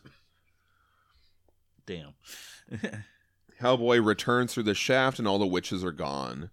He finds the broken Hellboy idol when he said war and it kind of exploded. He finds that on the ground, and he sees the ghost of Vasilisa behind him. And he just lights a cigarette and walks out. Well, yeah, he still has the arrows embedded in him and the knife. He's just Yeah, he just tosses the match or whatever it like gives nothing. us another example that we've seen before. Like all this fucked up, we've even commented on it. All this fucked up shit happens to him. He's getting stabbed and does he have a little more, power than other people? Like what is his whole deal? And so Right. now they're giving us his deal. Yeah. And that's... Well, and it's also like, it's smart to keep those in until you can get proper medical attention, because if you pull them out, they'll just start gushing blood. Right. Oh, man. But he's so chill about it. You've been waiting long, he says. You want to finish what you started, and we see that it's Henry Hood. I was like, I forgot about that guy. He's still outside, and he walks towards Hellboy. Finish it, he whispers. And the bird watches this also. Hellboy says, fine by me, pal, why don't you? And Henry Hood says, finish it, and he just collapses. The coins fall from his eyes, and his sword sticks in the ground. That was easy, Hellboy says. And he looks at the sword, and it says Igor Bromhead on it. Damn. So Henry Hood is telling Hellboy to finish Bromhead, Yeah. right? And so just like we know that the name gives you power over that person, now Hellboy has a tool that he can use to kill Bromhead. Sure. That's why he says finish it. 42 hours later, near Lucca, Italy, Hellboy is led by locals to a lake. Bromhead, Hellboy asks, that you down there? And there's this rumble, and this large deformed snake Bromhead emerges, and Hellboy's like, whoa, how many sheep did you eat? And Bromhead's just like, I swallowed the moon, and oh, it hurts. Hellboy, kill me. And those same birds that told him to do it are there. They're like, no, leave him to his fate. And Bromhead just cries. He's like, please, send me to hell. And Hellboy's like, you're ready? And he just stabs him. I like the little splut as he stabs him. And we just see this giant, his crazy giant bloated reptile body is just crazy looking. And as he collapses, he turns back into regular Bromhead, and he tells Hellboy, I will see you there. I see you there already, seated on a dragon at the head of your army. When you see me there, remember. And we get this awesome Beast of the Apocalypse version of Hellboy from Duncan Fegredo. And Hellboy just gives one of his signature responses. Shut up. Shut up. That's great. See, this is where the Ron Perlman jumps out for me, is these little last scenes where he's talking to the skeleton and he's talking to Bromhead and all that. That's where he's got a very powerful voice. I can hear it in my head. And this Duncan Fegredo, like you were saying, his depiction of the apocalypse, hell boy in hell with the horns and the sword, and he's on a dragon and all the army behind him, and the Dave Stewart's colors. I mean, that's another print, right? To me. Oh yeah. I would like that print. On our little ending here with Gragosh and King Dagda, Gragosh brings up the box. Do not try to stop me, old man. I feel sorry for this guy, so I just really I don't. It feels like something bad's gonna come for this dude, and I just don't want it to happen. Kind of reminds us of Pope a little bit, all that summoning the black flame and all that, getting into stuff that's over his head. It's the whole hubris and the downfall of the hubris, and it's just... And Dagda's there to try to reason with him. You do not realize the evil you would loose upon the world, he says. And Gragosh says, evil, Dagda, what is evil? It's a word. You would have us give up our green fields. You would have us follow you into the dark. No, too late, he tells Dagda. And Dagda says, it cannot be too late. Trust me, my son. We must not. And then all of a sudden, Dagda gets stabbed in the back by one of Gragosh's henchmen. Are you deaf, old man? He said, too late. And the other guy's like, what did you do? And he's like, I only... And then we see the gold blood of Dagda on the knife. And he realizes what he's done. He starts crying, and we see this old lady again. So this is the old lady that we saw at the end of the island talking with Gragosh, and they all just look on, totally stunned by what's happened. Yeah, And the little guy's like, what have I done? Dagda, my king. And he commits suicide. Wow. He kills himself because he accidentally killed Dagda. And It's with very all intense. It's really getting intense. right, and with all the crowd there, Gragosh addresses them. Your king is dead. We will mourn him, for he was great. But he had become a king for dust, and we choose to live. And what's wanted now is a queen of blood. And from the box, my days come at last, and woe unto man. The end. I heard that last line. I heard that in my bones. I don't like. I know that the speech bubble is not. And you're Right. like, sometimes they look different and they have this very stylized. In my head, I heard it very like layered, like a kind of like the I don't know what's a good example of that. I was thinking of when Galadriel turns into that sure. evil Galadriel Yeah. on Lord of the Yeah. Rings, and she's like, It's a super powerful. 1,000. Yeah. Or I don't know. What did she say? In place of a, Place of a Dark Lord, you'd have a queen. Yeah. It's- That yeah. whole Love, thing. like beauty and love. Beautiful and terrible as the something. I don't know. Yeah. All love will that part. Love me and And fear despair. me. That's a good part. So and what I love about this Hellboy story too is just like when we read Garden of Souls last week, it was referencing all the other BPRD stories. This is really referencing everything too. It's referencing Wake the Devil. Yeah. It's referencing everything that happened in the island, and we're going to get a little bit more of that here because we have Epilogue 1. So the comic ended with this thing with Gragosh. I turned the page and I was like, oh man. And you were so mad that was the end of Well, it, I right? wasn't mad. I was just like, God, it cuts to a different It thing. leaves you on and the it's- cliffhanger, yeah. exactly. Yeah. But these epilogues, they were new to me when the trade came out, so I was really excited to read them. And I was really excited to see Duncan do the BPRD. Yeah. What did you guys Oh, think yeah. about this? Super good. I was like, ooh, exciting. Yes. And we've been reading so much BPRD lately, so it felt very good to come back to these characters. You're like, oh, wow, here we are at the BPRD headquarters in Colorado. And Kate says, I'll be damned. It's a letter from Hellboy. And Liz is like, you're kidding. It's almost a month old, Kate says. He sent it to Connecticut. Remember when they were in Fairfield, Connecticut Yeah. in the Falling Water building? Those were the days. Liz says, that's right. He doesn't know about this place. He doesn't know anything about Daimyo, the frogs. Oh, God, he doesn't know about Roger. Listen to this, Kate says. He's gone 6 years, and this is all he writes. Africa was good, ran into some trouble, but I am back in England now, staying with Harry Middleton till I... And Abe interrupts. He means staying at Middleton's house. And Kate's like, I don't know what he means. He says staying with Harry Middleton. That's funny, Abe says. He was a friend of Hellboy's and Professor Broom's. I think he and the professor went to school together. I know the three of them spent a lot of time together back in the 50s. Abe, what do you mean he was a friend? Kate asks. Harry Middleton died in 1984. I remember Hellboy and the professor went to England for the funeral. They both took it pretty hard. And we see that house that Hellboy was at, Yeah. that he was staying at, and it's all old and, needing a good cleaning like we were talking about. And we just pan through the house. We see that it's totally empty. It's been that way for a long time. And we see those shot glasses from where Hellboy was drinking. Oh, I don't like the sound of this, Kate says. And I love this panel with Kate. I just Yeah. love that Yeah. expression on her face. And then we turn to Epilogue 2. Ah. Oh, no. They did it again. Just like at the end of the Universal Machine. Oh, man. We get some extra Mignola art. What do you guys think of seeing that? Yes. awesome. So Always exciting. awesome. And so this is a really important scene. I really was excited to read this. We're at Hecate's tomb, and she says, Is that you, Edward Grey? Come to mock at your queen or set her free. And so we see this hooded figure, and we've seen him so many times in the Elsewhere. Right. And we didn't know who he was. Now we know that he's Edward Grey.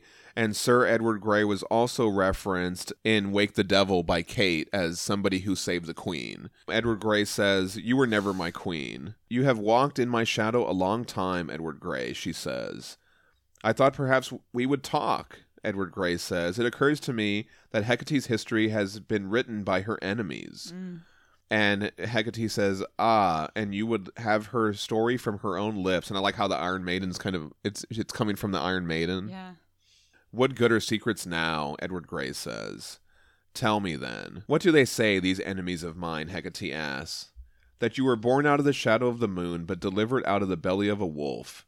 that you lived at the top of Mount Eos, attended only by birds of prey and serpents, that you drank only blood, but your appearance was like that of any other woman, only more beautiful. It's like, true. Yeah. And that day you went to Gurinium, capital city of Hyperborea, where you seduced its king, destroyed him, and brought that great empire to ruin. And so remember at the island, they said that Thoth was corrupted by the Black Goddess. Yeah. They say that, Hecate says in her snake form. And what do they say of that King Thoth? Do they remember him at all? Do they tell that he had a secret garden and what he kept there? 3 angels, watchers cast down and abandoned by their creator for their crimes of pride and murder. From these angels he learned all the knowledge of the universe and all the words, signs, and devices of power. And all this knowledge he recorded in 42 books, but only 2 of these books he shared with the people. All the rest he kept secret. I seduced him, and when he slept, I stole the key to the garden, and I went there, and I killed those angels and drank their blood. Jeez. So we didn't get this in the island. Yeah. He had watchers the watchers from the beginning of the creation of the universe, he had some of them in his garden, and he would go down there and talk to them. And I'm just freaking out reading this because that's my favorite shit. So I'm like, more watchers. Oh, Yeah. what else is happening? So fucking cool. Then I went into Thoth's temple and vomited that blood out. I painted the walls of that place with all the knowledge he would have kept secret. Awesome. And then I called to his people. I said, any who wish to know these things should come here and learn them. And we see Hecate addressing all the people. This is a really amazing panel. I love all the little sigil work in the background. And we get the Black Goddess again. So we had wondered if Heka, Emin-Ra, the Black Goddess, Hecate were all the same thing. And so I think this is kind of confirming all that for and us. I think some listener feedback, a couple of people, or Yeah. someone had said that. I apologize for not remembering who had talked about that. I But think it was Mark Tweedo. Okay. And Case, I think, also talked about Yeah. that. And Edward Gray says, and those men who answered, didn't they become the later kings and priests of Hyperborea? Didn't they make idols to you in which they burned children alive? Weren't they the same men who poisoned the land and the air, brought earthquakes, famine, and plague, so that in 1,000 years nothing of Hyperborea would remain? And Hecate says, I came into this world to set men free. I gave them that knowledge. What they choose to do with it, that's for men to decide. Eventually Thoth woke and found you in his temple, Edward Gray says. Yes. He cursed you so that your body was half changed to reflect your true nature, and you were driven out of that city. And Hecate says, I had accomplished what I went there to do. And Edward Gray says, you could no longer stand the light of day. And Hecate says, and she's from within the wall where she's still being taken down by the skeleton of Jurescu. I just love seeing Mignola's version of that. So I've become a darkness of the dark, and my temples have been in caves under all the great cities on earth. I have drunk more blood out of gold cups than brass. You've given birth to any number of horrors, Edward Gray says. True, Hecate says. You would say I have done evil, but you cannot judge me. You think as men think, and what I am is beyond the comprehension of man. Whatever you are, Gray says, you are finished now. Till the last day, Hecate says, I will sleep till he calls me. He, you know. And we see Hellboy. So remember, she's told Hellboy on more than once that she'll be with him on the last day. Yeah, I like how it's cutting between, like you said, the snake spirit and then the skeleton, and it's Right, It's and really the good. Iron Maiden Yeah. and everything they're all speaking with Hecate's voice. And we get an image of Hellboy and Garagosh. We know this war is brewing between these two sides. However this war ends, he will be lost, Hecate says. It will be for you to find him, and you will. And true to his nature, he will be both your salvation and your destruction. Before you are finally allowed to die, you will suffer as few men have ever suffered. You will learn to do evil to accomplish good. This is not my curse upon you, Edward Gray. It is simply what will happen. I hope you bear it well. Goodbye. And we just close on Hecate's tomb, and that's just really just the folklore dump, the knowledge dump. You're just like, oh my god, like at the very end of it you get all this stuff that's relating back to the island and everything. It's just really great, and it I'm sets us eating up it for up. some awesome stuff down the line. for sure. So that's really exciting. So we'll be back next week with another episode, and now Aubrey's going to say all the things.